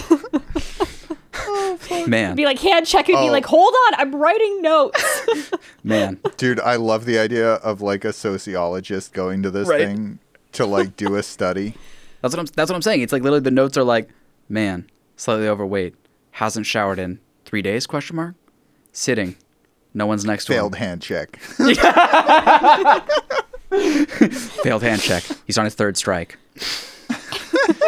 Dejected, walks into the street. Ooh, that is the question. Is there a strike system? Right? You know, like, all right, Timmy, you wanked one time. You're only allowed 3 wanks, and then you're out. Dude, yeah, exactly. And like, is there like, because keep in mind, this is the After Dark like fucking event where they hold, you know, like at first they were looking at, you know, video games or whatever. Oh, there's a new Assassin's Creed. That's so interesting. So wait. I have a question. Yeah. Is this a real thing, or is this a thing that the people in Giant Bomb like heard happened once? You know, what is the source of truth, James? I you know, Fair. it's like Okay, asking fair. me to trace that back is to expose the house of cards that is my understanding of the universe. Okay. And I think if we're being honest, a lot more of our experiences of the universe too. But yeah, but here's the thing, right? That's the after hours shit. Like, yo, you're walking through the floor, you see someone cosplaying as fucking Melania or whatever, right? And you're like, yo, That's the safe for work after hours stuff. right? That yeah, exactly. So then you're like, hey, I think you're cool enough to, and you hand him a business card because you know it's official, and you hand him a business card, right? This part I'm making up, by the way. And then you're like, hey, just come on back to our hotel after this, and we got like a really cool like show that I think you'd like, right? It's if I was good at producing a really good anime / hentai storyline right now, that would be if you could come up with a title, that's exactly where you put that in the joke. But yeah, but then though, is there a more after hours part than that? Do you know what I'm saying? Like, because you're sitting there and everyone's trying not to masturbate, I guess, or like trying to be so cool that they like didn't even look like they needed to, right? It's just like we're just watching this and like I like the animation style. It reminds me of Dragon Ball Z from back in the day. It's like it's an old school animation style, and that's like my favorite when it comes to titties. But yeah, like you're just sitting there, right, and you're having this intellectual conversation, and then is there like a second shadow business card that gets like, you know, for the real shit, for after the after hours party? You know what I mean? This one doesn't have a hand check. That's what I'm saying. Is there some real shit at the end of that? I don't know, but I want to know. All right. Yeah. Well, I think that you have some good, you know, social deduction ? To do at the next Anime Con. Yeah. And with that, guys, I did what we were all afraid to do.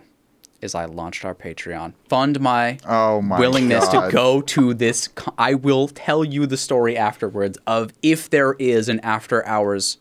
I don't know how to just really describe And that, what do but, they you know what do I'm they saying? play at the after hours? Yeah.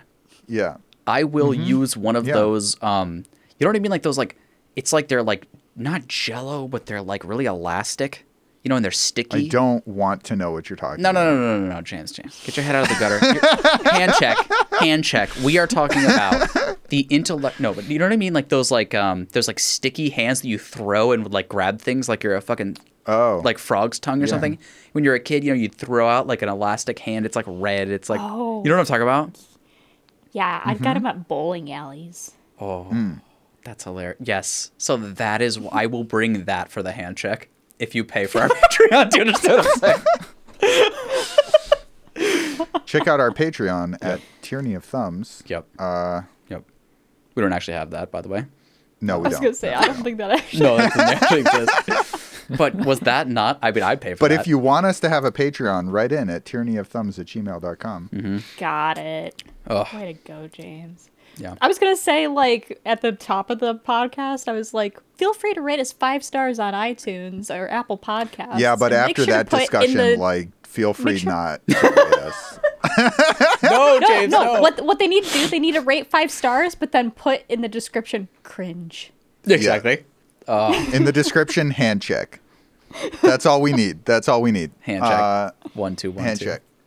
That's like you know, the YouTube comments thing of like, you know, like this video and in the comments write the word peanut butter so that way I know you Right. watched until this part of the video. So now That's we can right, be like, yeah. rate us 5 stars on Apple Podcasts and write hand check, and we'll Yeah. know you made it this far. Dude, Oh, like, God. okay, I'm gonna try to say this without insulting the people who would actually review our channel or whatever the fuck, which is not even a channel, but you know, our podcast.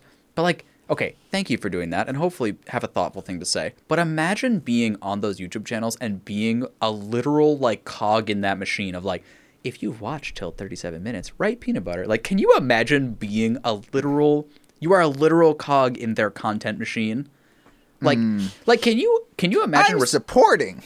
Yeah. Like the people who respond to Twitter polls, like, what'd you have for breakfast today? And it's just like, it's pure engagement farming and they're just rolling through, you know? Mm-hmm.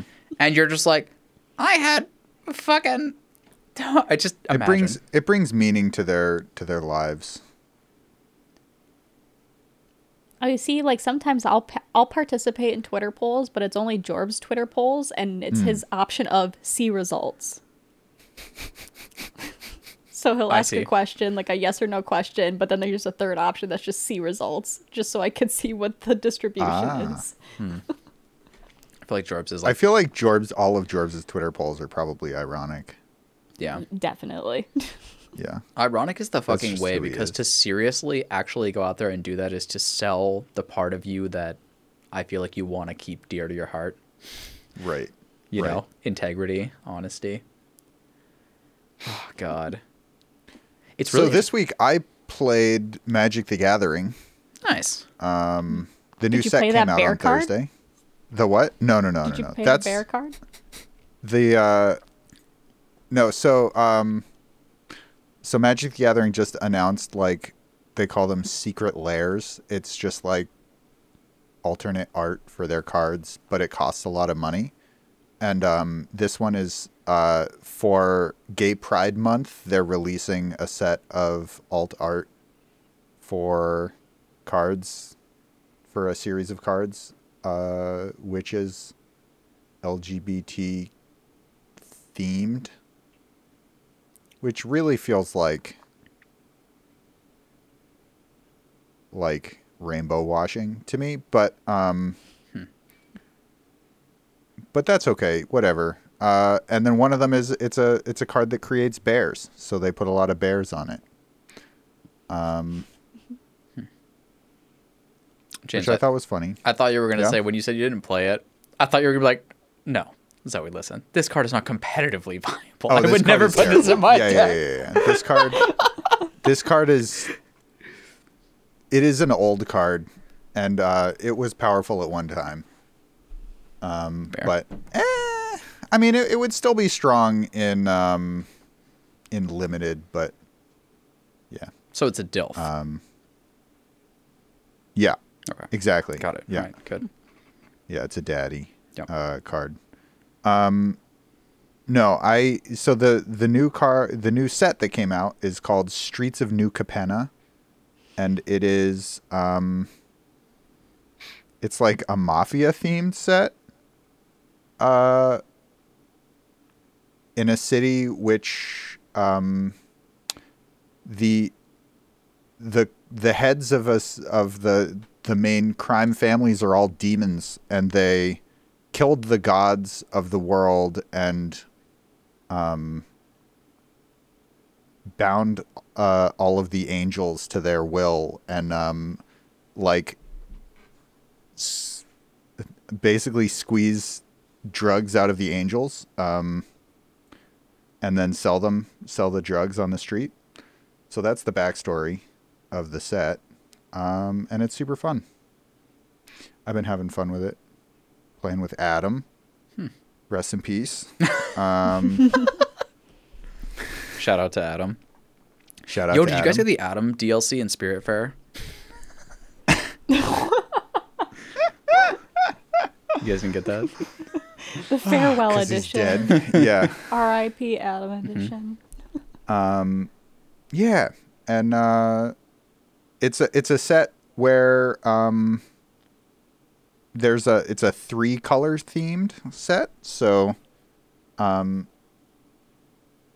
there's a bunch of like each family has its own 3-color grouping. None of this stuff really matters to you guys, but makes it a little bit more complicated in terms of certain things, building your mana base, and but there's a lot of really interesting mechanics around it too. They added Divine Shield to the game. All of my ex-Hearthstone player people will recognize what that is. because no one plays Hearthstone anymore. I was gonna say But- remind me because I Damn. don't remember. Yeah, Sadness. Divine Shield is the thing where if it takes damage once, you remove Divine Shield. Ah, okay. But it can take like infinite damage one time. Yeah, exactly. Yeah. Oh, so They're- it's an Opaline bubble tier. Yeah. Great reference. Yeah, exactly. People need to stop using physics and fucking PvP. It's bullshit. Anyways, not important. Except it's called a shield counter. If they called it a fucking divide shield, would people like lose their mind? I think yes. Okay.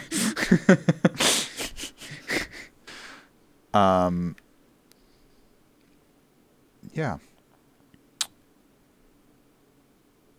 I don't know. What else is there to say about Magic?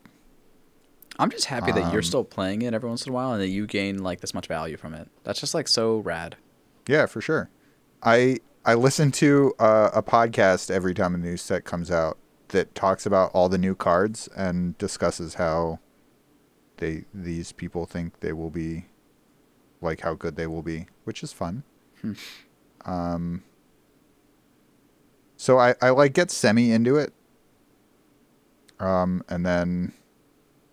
then I stop playing after like 2 weeks till the next set comes out. How long have you listened to this podcast for, James? Well, each one of those, they release 2 episodes. One of them is about the common and uncommons, and that one usually takes about 4 hours. And then they do the rares, and that one usually takes about 3.5 hours because of all the text on each card. Right. No, but like how like in like years, bro. Like how many? You know what I'm How saying? long have I listened to it in Yeah, years? I don't know, like not that long. I guess a couple of years now, Okay. maybe 3 years. I was just So I curious guess that's a long time. because like I listened to a podcast similar for Hearthstone that I still check in on every once in a while, which is ridiculous. And they've like had like host changes and stuff, and I like. Mm-hmm. I'm not gonna say I nearly cried, bro, when one of the hosts left, but it was rough. It was really rough. Yeah. It made me sad. You know, and I like think about that a lot, like as an actual podcaster. But like, fuck, like how many years did I listen to that podcast? Like 7 years, something like that. I don't know. This podcast, it's called Limited Resources, and it's had a number of host changes. Well, one of the hosts has been the same the whole time. His name is Marshall. And he started the podcast in like 2008, 2009. It was like very early days of podcasting, before Hearthstone came out. And he actually, like, I would say he and his co-hosts have like changed the way people think about drafting and playing limited for the better. Like they help people level up and understand it way better, which is cool. That's so cool, man. Yeah. They like leveled up the whole community. And now there's a bunch of different podcasts that kind of do the same thing, but this one's probably the most famous. Also, his co-host is now a Hall of Famer in Magic, so Who? like widely considered one of the top 10 best Magic players ever. Which I guess gives them some more respectability in terms of like their opinions. Who's the guy or girl? Who's the Hall of Famer? Luis Scott Vargas, the one on Jorb's stream who you don't respect. Okay, hold on. He played Slay the Spire, and Jorbs watched him and basically critiqued every single thing that Luis did because Luis didn't know how to play the game. Well, it's just that you're right. You're absolutely right. That's a reasonable description. What I objected to is that he didn't give a fuck, I guess. Yeah. He had like and you'll see this in card game communities, and you'll even see Jorbs do this at times, but it's like when people get ridiculously comfortable with something, it's like the decisions they've made it so many times that they just flow naturally. Like you just run it down, bro. You know what I mean? Like you're playing Slay the Spire the 1,000th time. You don't need to really think about your opening. You know what I mean? Like when you get to be an experienced like Slay the Spire player, like you know which one you're clicking on of the 4 options like pretty fast. Whereas before you might take a little bit of time. But he didn't really know the game, but then he was like playing it at that speed. And that's fine. It's totally fine. It was for fun. It was a fun piece of it. It was a fun content. I'm not trying to like talk shit. It's the same thing with Invasions and with speedrunners, I mean to say. With speedrunners of Elden Ring, I was like, I hope the game kills you for playing like this, because I think you should take a little more time. But yeah. Yeah. And like, I'm not trying to defend LSV. Like, he did play terribly in that video, like for sure. But then you watch him play Magic, and you're like, what the fuck? Oh, that's sick. And he's related to and or married to Gabby Spartz, right? Yes. Yeah, he's married to Gabby Spartz. Oh, see, then that's like nice. Yeah. Yeah. Gabby Spartz is the best Among Us player ever. No, actually, she's a Magic player, allegedly, but like, I get to be the guy who came on for the side content. You know what I mean? Yeah, exactly. Yeah. She's also good at Magic. Yeah. Cool. So what? James, you watched me do some Invasions. What do you think about that, bro? I did. I watched you do some Invasions. Those were very cool. They looked like a whole lot of fun, but I was not trying to play that game at the moment. So there wasn't room for you anyways. Don't worry. We tried to do Invasions with 3 people, and it doesn't make any fucking sense. Because then all of a sudden, like Brian, who was playing with us, was on the other side. So it was like 2v2, but then he's on the other side, and I'm like, what is happening?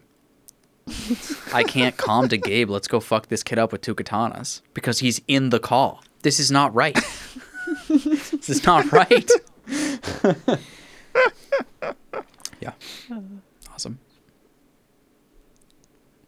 So, but James, are you feeling better then from your injuries? Yeah, I'm feeling a lot better. Good.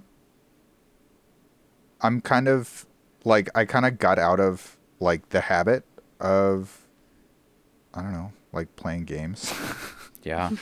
So it's been a little bit of an interesting kind of move back into playing games just a little bit. But yeah, we'll see what happens. James, you got free from video games and you coming back, bro? That's a way. I don't know. I can't for the life of me. I cannot construct who this person was, but it was like somewhere in the past like month or so. It was like some streamer or something was giving his life story. He was basically saying like, you know, my parents were super like, they were super strict when I was younger, and they didn't let me like, you know, drink anything or smoke anything. Which okay, that makes sense because you're younger. But then it was also like a lot of things. Like they didn't let me do this, that, the other. And they just like really wanted to like protect me from like all the addictive things that exist in the universe. And it's like, and I'm like looking at this person and I'm like, I just watched you do a 7,000 hours stream of this video game. And it's like, they almost protected you from everything. Almost. They just missed one thing that might take up a lot of your time. Unfortunate.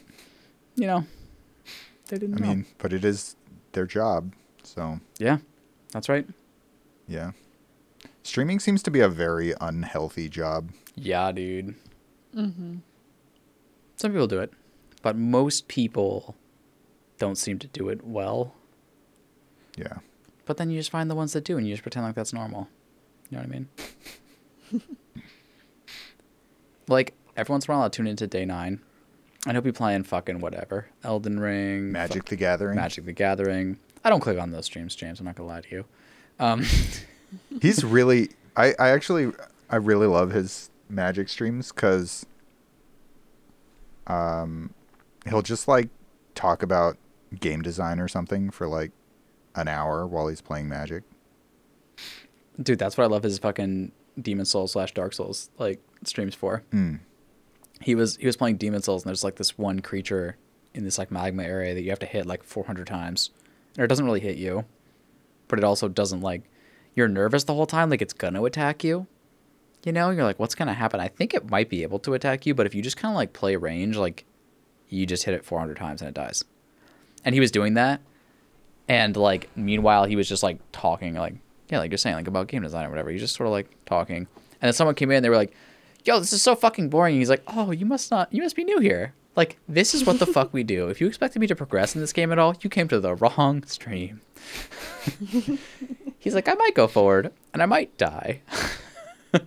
And there might be no progress whatsoever. And I'm okay with all of that. And if you're not okay with all of that, totally cool, but don't come here. Yeah.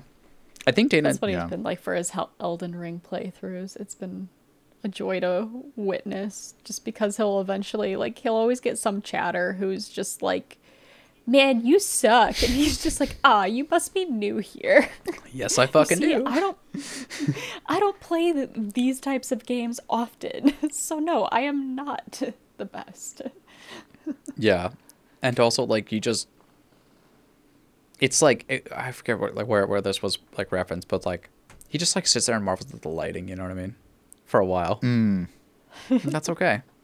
Like, I think he actually has a lot to teach when it comes to, sure, game design, all sorts of things, but also just, like, the way he's able to enjoy life, that's one thing. But he also teaches a lot about just, like, he really curated his community to be the way he wanted to be. He did that really fucking early. And I think that helped him a lot when it comes to, like, the Twitch lifestyle, whether that's healthy or not.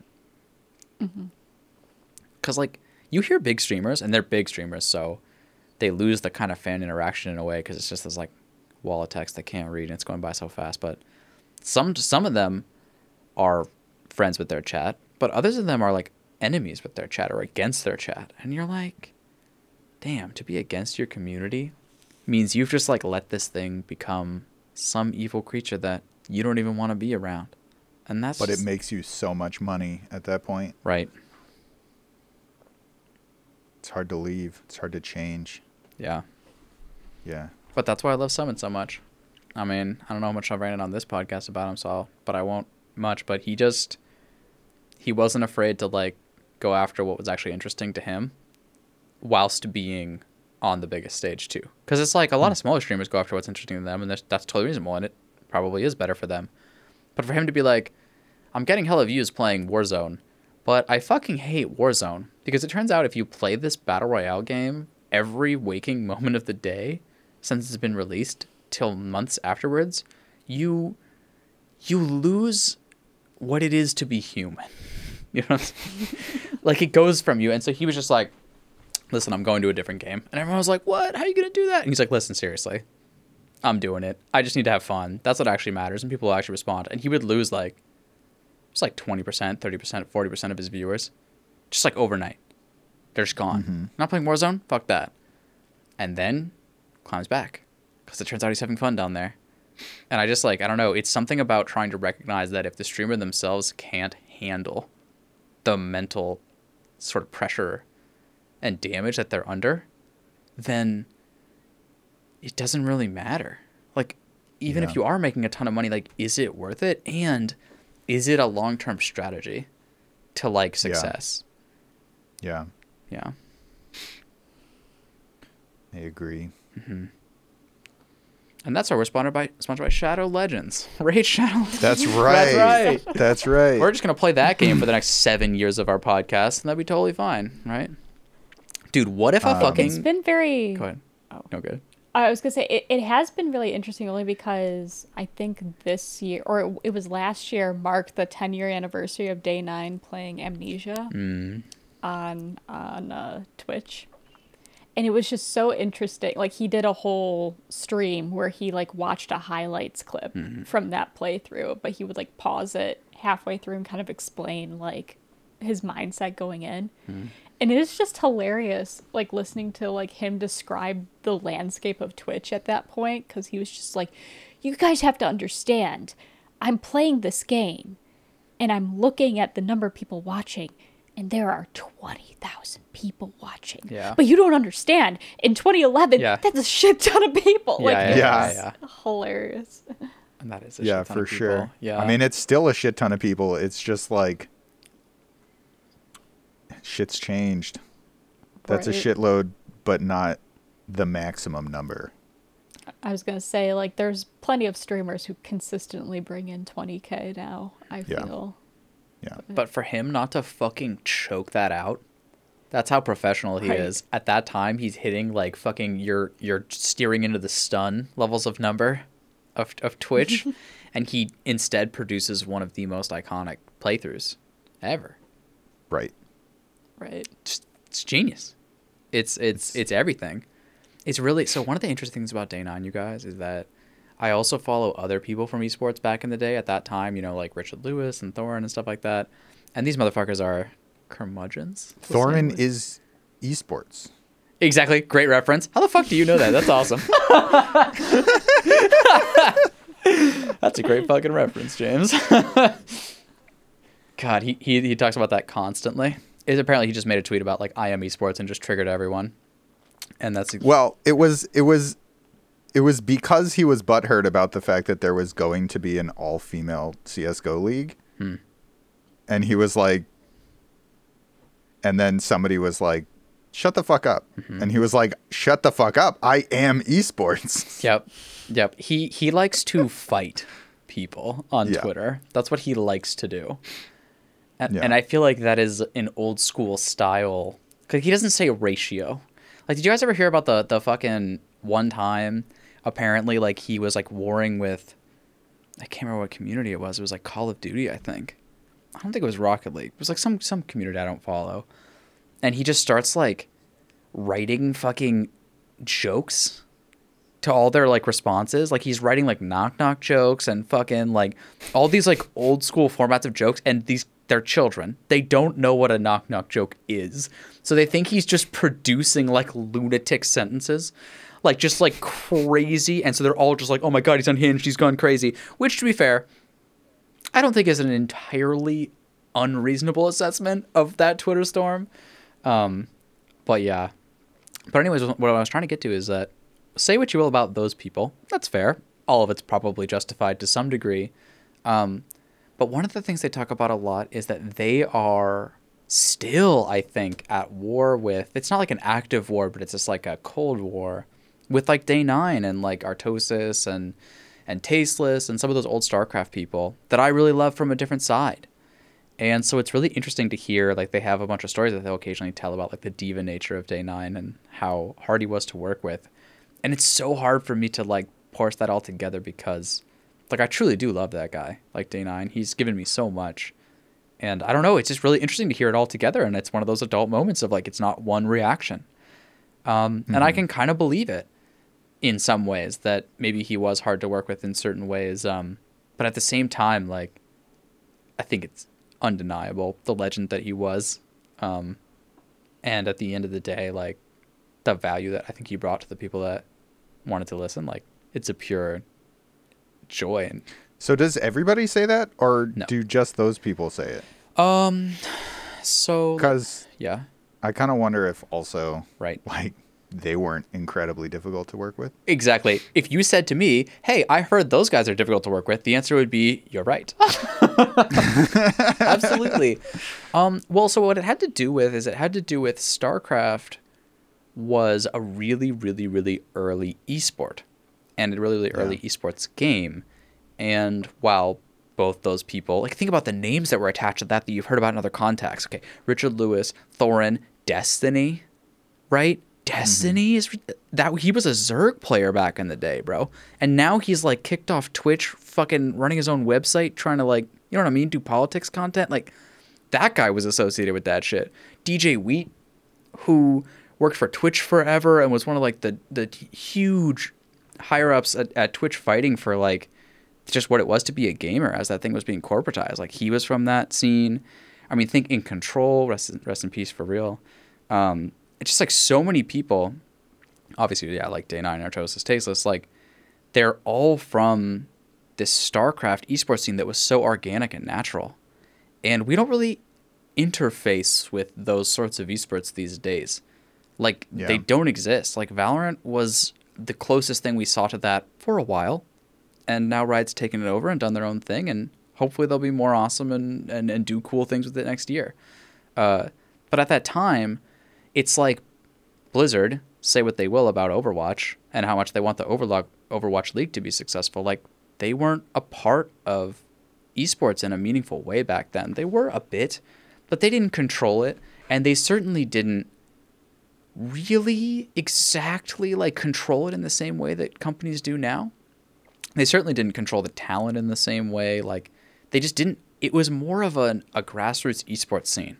So I say all of this, and especially when you go back to the Brood War, which is like the last expansion for the original StarCraft, which is the term that they use for StarCraft, the one in its entirety when it comes to an esports scene. They talk about Brood War, which is where the majority of that esports was done, because it was an esport that was played for many, many, many, many, many, many years without being patched. And there was still meta innovations, and that's like a whole interesting side conversation. But basically, like, because things weren't run in the same way that they are now, there wasn't like these game developer overlords in the same way. The esports talent themselves, think Artosis and Tasteless and Day9, were they were everything. They were StarCraft at that time in the same way that scene. Yeah. And so if you think about like Thor and Richard Lewis not particularly being people who say like are easy to get along with if you're on the other side of an argument, and certainly think about them back in the day when they gave less of a fuck than they do now, it's like it's just, I think it's a interaction between everyone trying to do what they thought was right for the esport, but having different ideas of what was actually right. Whereas Tasteless and Artosis were trying to, in many ways, take control of the esports, making sure that they were casting all the finals and these sorts of things, and being the voice for StarCraft, which can sound evil in some ways, and I think it did to some people, but in many ways, actually, like, they were the voice of that game, and they actually did, I would say, shepherd it in just about as good of a way as possible. And in fact, one of the things that I really lament these days is not having the same power in a voice of the game. Like, I miss the voice of the game. They did an incredible, like, I mean, 10 years after their casting peak, people are still trying to touch that level, in my opinion, of... oh, absolutely. Yeah. So they were that good, but they also took a bunch of control and shut some people out who are trying to take control themselves. And I can see all of that for what it is in a reasonable way. If that makes sense. So... Makes sense. Yeah. Got it. Yeah. That makes a lot of sense. So Day9 was probably in there too, right? Like, Day9's probably sitting there going like, I'm premier talent. I want to be treated like that. Because back in the day, premier talent was treated like garbage. And he's probably trying to fight for that. And you could see that as fighting for the rights of talent. Or you could see that as shutting out new talent. Or you could see that as, you know what I mean? I mean, the things that Richard Lewis and Thorin have done over the years that they think are morally upstanding.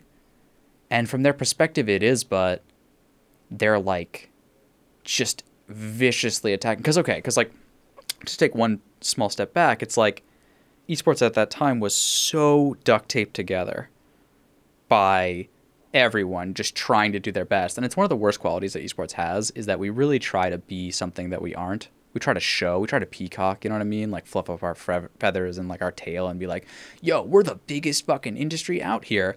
And we're pretty big now, for sure.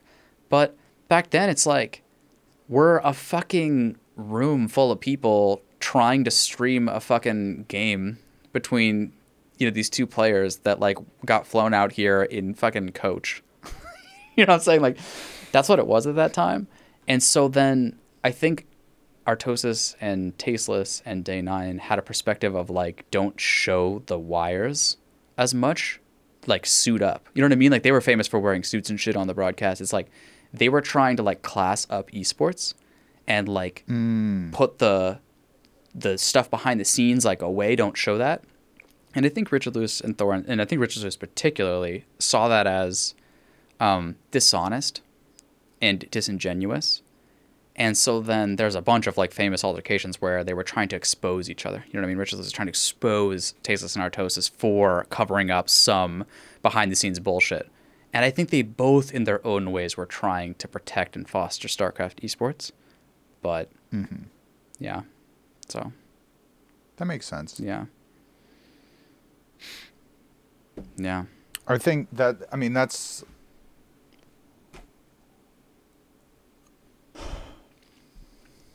Yeah. I want to point to one thing that you said that I'm not sure is true, which is that esports is like a massive thing now. Like, I don't know that it makes any money, question mark. Like, I feel like that's massively unclear. And I mean, that's partly just because on the internet it's incredibly hard to make money. Yeah. Also, James, it's a modern business model, which is to say that it's giant and doesn't make any money at the same time. Right. Exactly. Yeah. Yeah. But I mean, but you've heard of the giant acquisitions in esports, right? Like ESL getting bought by like the fucking Saudi gaming group and shit. Like, it's like, which is like. Right. Everybody thinks that it's Go ahead. either going to make money or like one step away from making a shitload of money. But I don't know. It's unproven. Well, so it probably is at this point, I would say, close to making money in a real serious way. The problem is that it's a very young industry, not only in the fact that it's young because it's not been around for that long, but I mean literally young, as in it's fucking, the lifeblood is children, dude. And like, that's a fucking problem. For example, like, if you think about business, like, children don't know fucking business, and they don't give a fuck. Children don't have money. Well, yeah, I know. But apparently they are like everything. Like, fundamentally, they don't have money. But you know those YouTubers that fucking like unbox fucking children's toy and just rake in billions and just walk around on yachts? Like that shit exists in a much less exaggerated way than I just exaggerated it. But, you know, like, that exists. Yeah. But the thing is that, like, the industry isn't really like thought of in a nice, I would say, like, analytical, like, holistic way. It's like run by Reddit and stuff in a lot of ways, where kids can just be like, because the kids care about the players, step one, because they're the closest to them, and in some ways they're the person that they wish they could have been. You know what I mean? But that's all sports though, on a small level, right? On a certain level. Right. Yeah. No, definitely. But imagine if the fans just ran football. Right. And they just said That's what they true. wanted to say, and if it was echoed loud enough, the leagues would just change. Like, like maybe that happens on a really large scale if it's like really fucked, but it's not the same. Cause like, dude, you talk to I've heard a bunch of interviews with team org heads, and they'll talk about like, essentially, we are getting highway robbed by players. Like, the salaries they have are out of control. And we don't even make any fucking money to begin with. And if we did, they're getting it all. And then you look at Reddit, and Reddit's like, player complains about XYZ when it comes to salary, right? And then the org gets fucking dogpiled. And it's happened in the league like 15 to 20 times in the past like 5 years. This org just gets dogpiled for a disagreement with the player, who they're paying absurd amounts of money to suck, as far as I can tell, at League of Legends, from a professional standpoint, and certainly from a world standpoint. So it's just, I would say it's not holistically thought through at this time. Well, they're not. Yeah. If that makes sense. That's fair. And I think also, like, in America, they're not paid to play professionally. They're paid to stream. Right. Right. They're paid to brand. Mm-hmm. But like, we can think about the way culture has gone, man. In the sense of like, people will literally sit there and criticize, and it's totally fair. But they will just sit there and go like, how fucking soulless is it that this fanatic manager is pimping their fucking gear, they're pimping their fucking t-shirts and shit, while their team is getting fucking like knocked out of Worlds or something. You know what I mean? But they're like, yo, buy a t-shirt now because we're not going to get any more World Stage, time or whatever. And that is what it is. But like, there's two sides to that. It's like, one, that's super fucking lame. Like, where's your heart in the esports, man? You're not even watching your fucking team. And the other side of that is, they're fucking desperate. Yeah. Like, why do you think they keep pimping hoodies, bro? Why is 100 Thieves a fucking fashion org first? And they're not exactly. That's not totally fair. But why are they a fashion org? A lot of it. And it's because they are trying to make money. You know what I mean? They are trying to survive in that way. And there's just different ways of going about it. But apparently the American version is like, through t-shirts comes money, comes success, I guess. All right. It's just like, it's not going to work. That's what I'm saying, man. It's like, nobody's figured out how to make money on this. And Is it possible? It is. So the problem is that, okay, there were some orgs that were trying to be sustainable financially, but they were, in classic modern business fashion, destroyed by venture capital that came in and just charged other companies with millions of dollars that they didn't fucking earn.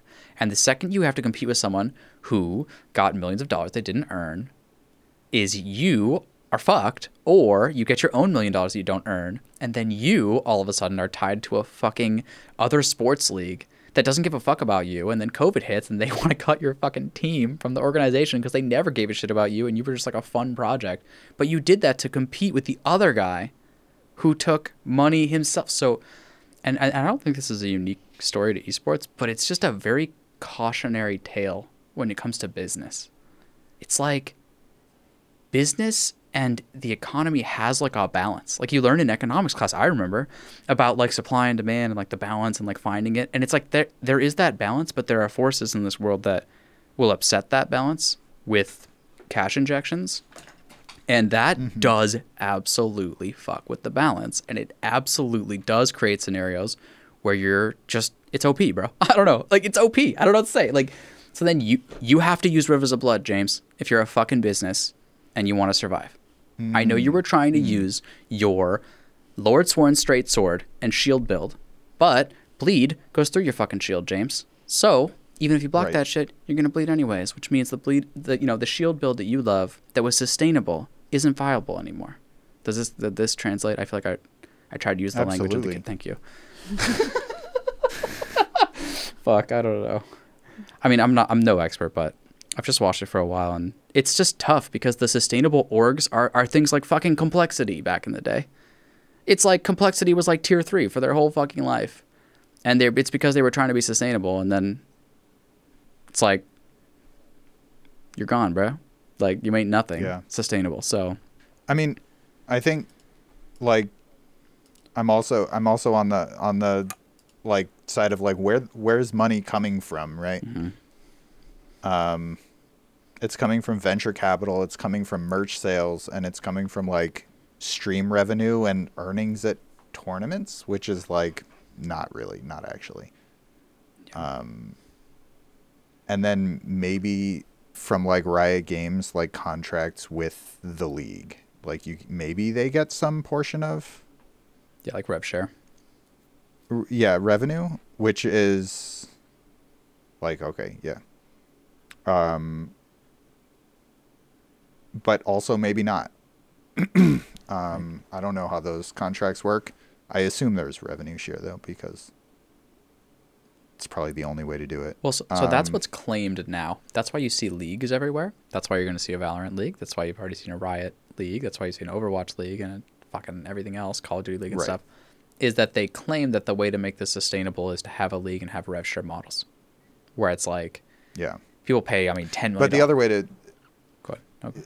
Right. I mean, but like then you look at you watch the tournament and you're like, there's no possible way that this can make money. So here's the thing, right? That's what I think when I watch it. So maybe not. But here's the key part that people talk about a lot. If you hear interviews with I wouldn't say like Carlos from G2 said this exactly, but people of his status, right? Like owning an org, right? Yeah. I've listened to a bunch of those interviews, and what they talk about a lot is like, hey, so we generate value for this league, and we generate value for this esport game itself, the game underneath. But that basically, and they say it in the kindest way possible because they don't want to upset the game developers, because if you do, you would lose everything. But they don't get skin sale revenue. They do if it has their fucking name on it. Like if it has G2 on it, then fine. But the fact that their premier player walks out with a fucking Lux skin in a particular way and the sales spike for that skin, they are not allowed to see those numbers. They are not allowed to see the revenue that is made from that. And so as a result, like in some ways, esports is a marketing exercise for the game. So the game developer gets to just like keep. So then why don't all of the orgs just say no more skins in pro play? That'd be insane. James, write a letter. Let's go. Let's fight, James, in esports. Because the health of the game supports them as well to some degree. That's There's true, a but network of incentives that they are tied into. oh, absolutely. I mean, I don't disagree, but like, I think also, I mean, I was watching the Valorant pro thing, and I was comparing it to like football, and I was like, okay, what's the difference between watching football on TV and watching this? And one of them is ad breaks. Yeah. It's a game which is designed for ad breaks. Like literally, like the rules are written with ad breaks in mind, and that helps revenue, right? Yeah. But also, I mean, with something like Twitch, they could literally put ad breaks into their own broadcast and subvert Twitch's like Right. cut, right? And like they could and just they do do, that. and they They try. could sell ads themselves. Yeah. And they like sort of do. But like, I don't know. It looks like if they've tried, it doesn't look like they've tried that hard. Well, to be James, honest. here's what you're kind of trying to say in some ways. Maybe. Okay, no. This is okay. Never mind. This is no longer what you're trying to say, but is somewhat adjacent, which is, all right. We watched the Valorant Esports broadcast, and it was super badass. And in fact, they had a bunch of professionals there, and they were really great. Asterisk. I think, Yeah. you know, we could talk about talent another day, right? But like, imagine in your head, you have the best talent in the world, tier 1. There's 10 of them at a tournament. They run it on LAN. They fly the teams out there. This is fucking rad. They've got, it's everything. But you notice that you click on Tyler One's stream, and he's got the same viewers. And he's a dude in a fucking room, right? Yeah. And then you go, well, I don't know much about profit, but surely Tyler One's making more money than this esports league is, right? Mm-hmm. If they have the same viewers. And of course, they don't exactly have Yep. the same viewers, but it's something like this. It's like, especially when it comes to co-streams where it's like, yeah, this guy's just watching your tournament, but he's muting all your broadcast talent, which is like 10 people that hopefully you're paying well. He's muting all those guys because they suck. And he's just looking at Reddit on the side monitor, and he's getting the same money as you are. How is that profitable? So I don't exactly know the details of it, but it's definitely, there's a lot of questions like that going around for sure. For sure. Yeah. So, I mean, that's just kind of where my brain is at for that stuff, is like, how could this possibly be making the kind of money that people are expecting it to? I don't know, James, but do you want a positive note to end it on? Yeah. What's the positive note? Nah, bro. Okay, no. Here's the positive note.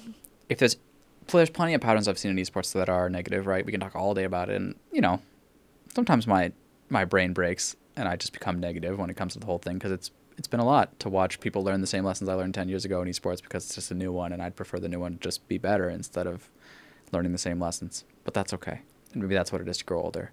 But the positive pattern I found with all this is that, say what you will, but teams that win tournaments get paid somehow and gain popularity. It's just a fact. I've seen it throughout the whole history of esports. And so it seems like people want to try to make all sorts of different strategies to make their money, and I hope they do. But what I will say is there is nothing like a team that wins. A team that wins creates an org name brand value that can last for multiple years afterwards, and can create fans that, you know, exist for what feels like a lifetime in esports, which is like, I don't know, 6 months. No, but no, it's actually like a couple of years. But still, is that there is in all that heart of crazy business and who makes money and I'm not sure and how much players are getting paid, there is this kernel of winning teams get noticed and loved for what they do. Yeah. And so at the end of the day, that incentive exists for orgs. Create a winning team if you can, and if you do, all of your spreadsheets will become green in some way. And so that is, I think, the force that I still believe in and still watch and still hope to prevail. I don't know exactly how it will fit into all of the situation, but I just know that, yeah, that's what you want. You want the people who win to be rewarded, not just with prize pool, but with everything. And I feel like that's what you see with a lot of these like not fourth tier org, but like, you know, bottom tier orgs that are like constantly fourth place or below or whatever. Maybe eighth place or below. Yeah, Craig's gone. I get it. Yeah, he's out. He's out. I get it. It's been a long one. We should wrap it up soon. But yeah, it's just like the fact that winning still creates household names for the players and household names for the orgs is it's everything. It's everything. Yeah. It is the force that is still pure in that industry, man, and it is what's worth following. So I love that. Like, think about, dude, Sentinels were poisoned by it when it comes to Valorant, but think about that. They won a little bit, man, and dude, they've been dining on that shit forever. Yeah, that's true. To this day. Yeah. Yeah, I had like one final thing, which is actually bring it back to Magic the Gathering. Shit. Magic has had a professional like scene since 97, something like that. More than like earlier than that. I mean, the game came out in like 93. And this isn't esports, but it is gaming. And there was this like extremely complicated system where there were like regional tournaments, and those would qualify you for even larger regional tournaments. And then like there was an invitational pro tour and like ridiculous things. And there was even a way to like get a salary from Wizards of the Coast to be a professional Magic the Gathering player. And they would like fly you out to all the tournaments. And then like 4 years ago that went away and they tried to become an esport. And they created a league and they took like the 32 best at that time like Magic players and basically gave them a job, and everybody else was shit out of luck. And almost everybody hated it except the 32 people that were given a job. And I think even those people kind of hated it. And it failed. It didn't work. It did not become super popular. It did not become the next esport. As you guys might know, because you probably didn't know about it. Yeah. And earlier this year, they canceled it. They were like, we don't know what's coming, but there is no more professional Magic the Gathering sponsored by Wizards of the Coast. Everyone freaked out. And then about a month and a half ago, they were like, all right, the old stuff is coming back, sort of. And they're going back to a system where there are tons of open tournaments for normal people to go to. And there are, it's a 1v1 competitive game. And if you disagree with that, feel free to write in at tyrannyofThumbs@gmail.com.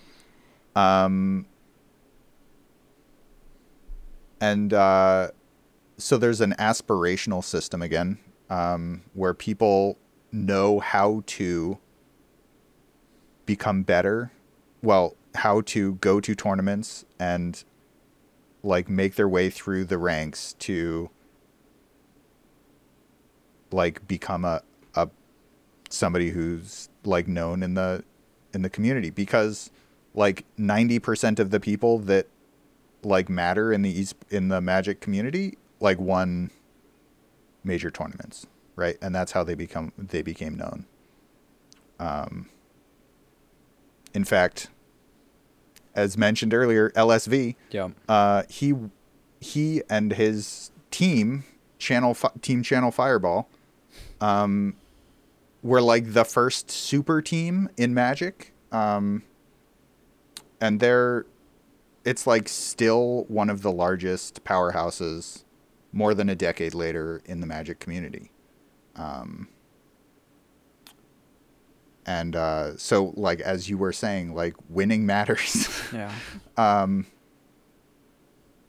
So I think that's an interesting story of like, they tried something, it didn't work, and they're going back to the system that they knew before, which is like, it actually is much more like the Brood War system than I think you would have expected, given the differences in the games. And it's just another thing that someone who likes Magic can say to me, and I can just feel, if only I like to watch this at all, this would be awesome. Yeah, that's the other thing about it, is that it's an atrociously bad viewer experience. Oh, shit. All right. Nice. I'm sure some people would disagree with me on that, but they're wrong. It's a very terrible viewer experience. Like, I think that's like one of the most important things in esports is how good your viewer experience is. Like, that's fundamentally why Overwatch will never be a popular esport. Yeah. And yeah, I mean, Magic, like, now it's going to be in person again. So you're just like watching two people like sit at a table and like hold cards to their face. You know, it's like, and somebody has to read the cards because they're too small to read. Like, that's not a good viewer experience. Dude, yeah, no kidding. Like, watching Magic in-person tournaments, that's why, like, the most famous thing to come out of a Magic tournament, this is not entirely true, but is that guy who just took pictures of people's ass cracks. Like, Yep. do you know what I'm saying? Like, that's a Yep. better viewer experience in some ways than the actual esport is. Yeah. You know what I'm saying? Mm-hmm. Oh, 100%. And like, they created this like more aesthetically pleasing like game, like online thing that we did for the podcast, Magic the Gathering Arena, basically for that transition into trying to be an esport. And like, it made the viewer experience way better. But you know what it doesn't have? Spectator mode. So, kind of like in Hearthstone, they just like had the like top third of the screen was just the other player's perspective of their hand. It's like atrociously stupid looking. Right. Yeah. Yeah. But yeah, I mean, I think I'm not saying that I think that esports is a failure fundamentally. I'm saying that nobody has shown it to me in a way that seems to be a sustainable model. Sustainable is a strange term when it comes to esports because it feels like a lot of people trying to bully each other out the space. Mm-hmm. I don't know. I'm not sure if I know either, and maybe no one will, but I do miss some of the old days of esports, and I do miss that, like, at that time there was a reverence and a respect for esports. Like, yo, this is what the fuck we do, and we're here for the nerds. And that's why, like, I don't personally watch Magic, but I like respect it from a distance. Is like, yo, that's there for the Magic nerds, bro. It's not there for me. And I think, like, what's really sad is that we've really tried to, like, grow esports by trying to adopt other models, trying to copy other things. Whereas, like, dude, esports was on the cutting edge. It's like that line from fucking Ape Shit, right? That fucking badass song where they're, like, in the Louvre, bro, and they're, like, rapping, and it's fucking sick as hell. And at one point, Jay-Z is like, I turned down the Super Bowl because, like, I don't need them. They need me. Okay, that one doesn't rhyme. But whatever he said was better than that, and it rhymed. Right? And it sounded epic. And the premise is, like, he's bigger than the fucking Super Bowl halftime. Like, fuck you guys. Like, you're trying to take my, like, cred. But, like, that's how I felt with esports for a long time, where it's like, dude, we were trying to shove esports on TV. We were trying to, like, make sure esports has the same sponsors everyone else has. Oh, let's get Coke. It's like, why? Like, do you want that money in here? Do you want to be as uptight as they want you to be? You know what I mean? Do you want to be as mainstream as those companies want you to be? And I don't know. These orgs really do. They really do want to make that money. But at the same time, like, we already had, like, the pure grassroots, everything that was needed. Like, we had all of everything you could possibly want. And now it's like, well, okay, we'll take all the money, but if we take the money, then we're going to have to make a league. And if we're going to make a league, that means, like, really interesting 5-man teams that come up can't really exist. So you see a really interesting team of young players, which has happened a bunch in Valorant, by the way, and it's, like, really sad to know that, like, someday soon that won't exist anymore. Where it's like, you look at these teams, you're like, fuck, I've never heard of any of these players, but they're so amazing, and they play so well together. So what's going to happen now is, like, we're going to take that, and we're going to pick it apart like vultures. We're going to take... I could really use a Jet player from that team. Gone. You know what I mean? Like, imagine, like, Cloud9 back in the day in League, right? It's like this, like, who the fuck are any of these people? But they dumpstered everyone. And this motherfucker's got a notebook, and that guy's name is Balls. Like, shit's just out of control, right? But what would happen now with that team is they'd be like, we could use a top laner. We'll just take Balls. And they would just leave the rest of the thing to die. And it's like, it's sad, man. Because old school esports would support that. They would let them just come in there and dumpster everybody, and everyone would have to pay respects. But I feel like it's just everyone wants to copy this, like, League fucking format. They want to copy, like, and when I say League, I don't mean League of Legends, although it is exactly a League format, and maybe I do mean that in some ways, but I mean, like, you know, football and shit.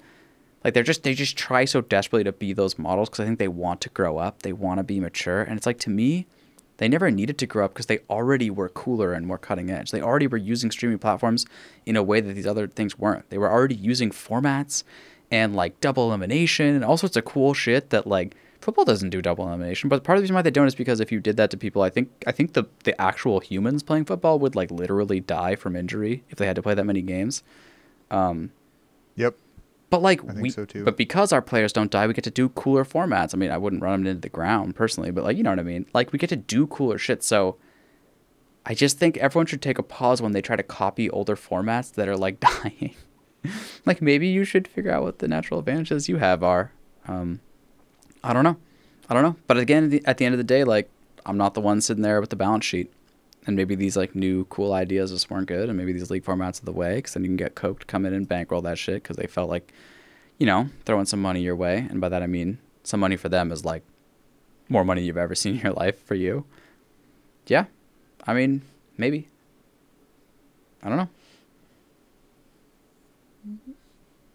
I mean, I think that the old way is like we ran this tournament because we took out a loan on our house to rent, like, the fucking Holiday Inn event space, and, like, they didn't wash the carpet, and we have, like, a couple of TVs and computers that we brought in, and, like, we're doing our best. And, like, and then they didn't make any profit on the tournament, so, like, they can't run it again next year. Like, that's not great. Mm-hmm. You know what I mean? Yeah. But, dude, that's why the fighting games never died, ever. And they're, like, insane. Like, if you guys ever study the fighting game esports, it's so fucking weird. And I say that in a cool way, but it's just, like, it's nothing like I've ever seen before. Because it's a community of people that follow series sometimes. Sure, like, they're Street Fighter players, and this is, like, I used to play 3, and now they play 4. But they also will play random fighting games that are totally different. Like, imagine if some person who's, like, hella good at Valorant is like, I also play Call of Duty. You're like, what? You also play Call of Duty? It's not just, like, they came from Call of Duty. It's, like, sometimes they play them simultaneously, which is crazy. But other times, they literally just, like, transfer from game to game to game to game, like, every year. And sometimes they'll be like, this is the hot one right now, and everyone will come over. Like, not everyone, but, like, a lot of people, like 70% of the people. I'm making that number up. But the reason why they can do this is because you can't kill fighting games. They're too powerful. Here's why. They can run an entire tournament with one TV and everyone else brings their controller. So it's one TV, one console, and everyone brings their controller. Think about the cost for that. Instead, we're like, yo, we need state-of-the-art PCs for 5v5, but then we also need practice rooms. So, okay, that's like, what, like $2,000 a PC at least. Then we need some monitors, et cetera, et cetera. And if it's like less FPS, they'll complain, which is true, and it sucks to play on. And it's like, yeah, then we need practice rooms. Then we need, like, you know, hella good internet. We need all this shit. Like, dude, these guys are literally like, yo, Brian brought the console. Like, and then they just stream that on Twitch. And because of that, it's just like the most natural grassroots things that could ever exist. It literally cannot die. Like, it doesn't fucking matter. If, like, people are willing to go there, then it can be run. And so I love actually watching that on time and again, just because it's so pure in some ways. And I know like developers are trying to get into that more and trying to like structure it more, and we'll see where that goes. But it's just so amazing to be like, yo, this guy is literally like, I'll watch what I was watching the other day. It was a stream. It was for fucking Soul Calibur, which Soul Calibur's like, it had its moment in the sun, and it showed the incredibly scantily clad women and men in that game in its moment in the sun. And then they just sort of like, it died like pretty much on the vine when it comes to like viewership, right? Like the tournaments went from like, it's a hot topic thing for like thousands of viewers to like, there's a tournament and it's in a bar, but it's in the back room and it's streaming to 70 people and the prize pool's like $60 in like a month. But it's beautiful, man, to watch it, because these motherfuckers are, first of all, amazing. Like, I learned Soul Calibur, like the mechanics of it, and it was, these guys are incredibly good. Like, incredibly good.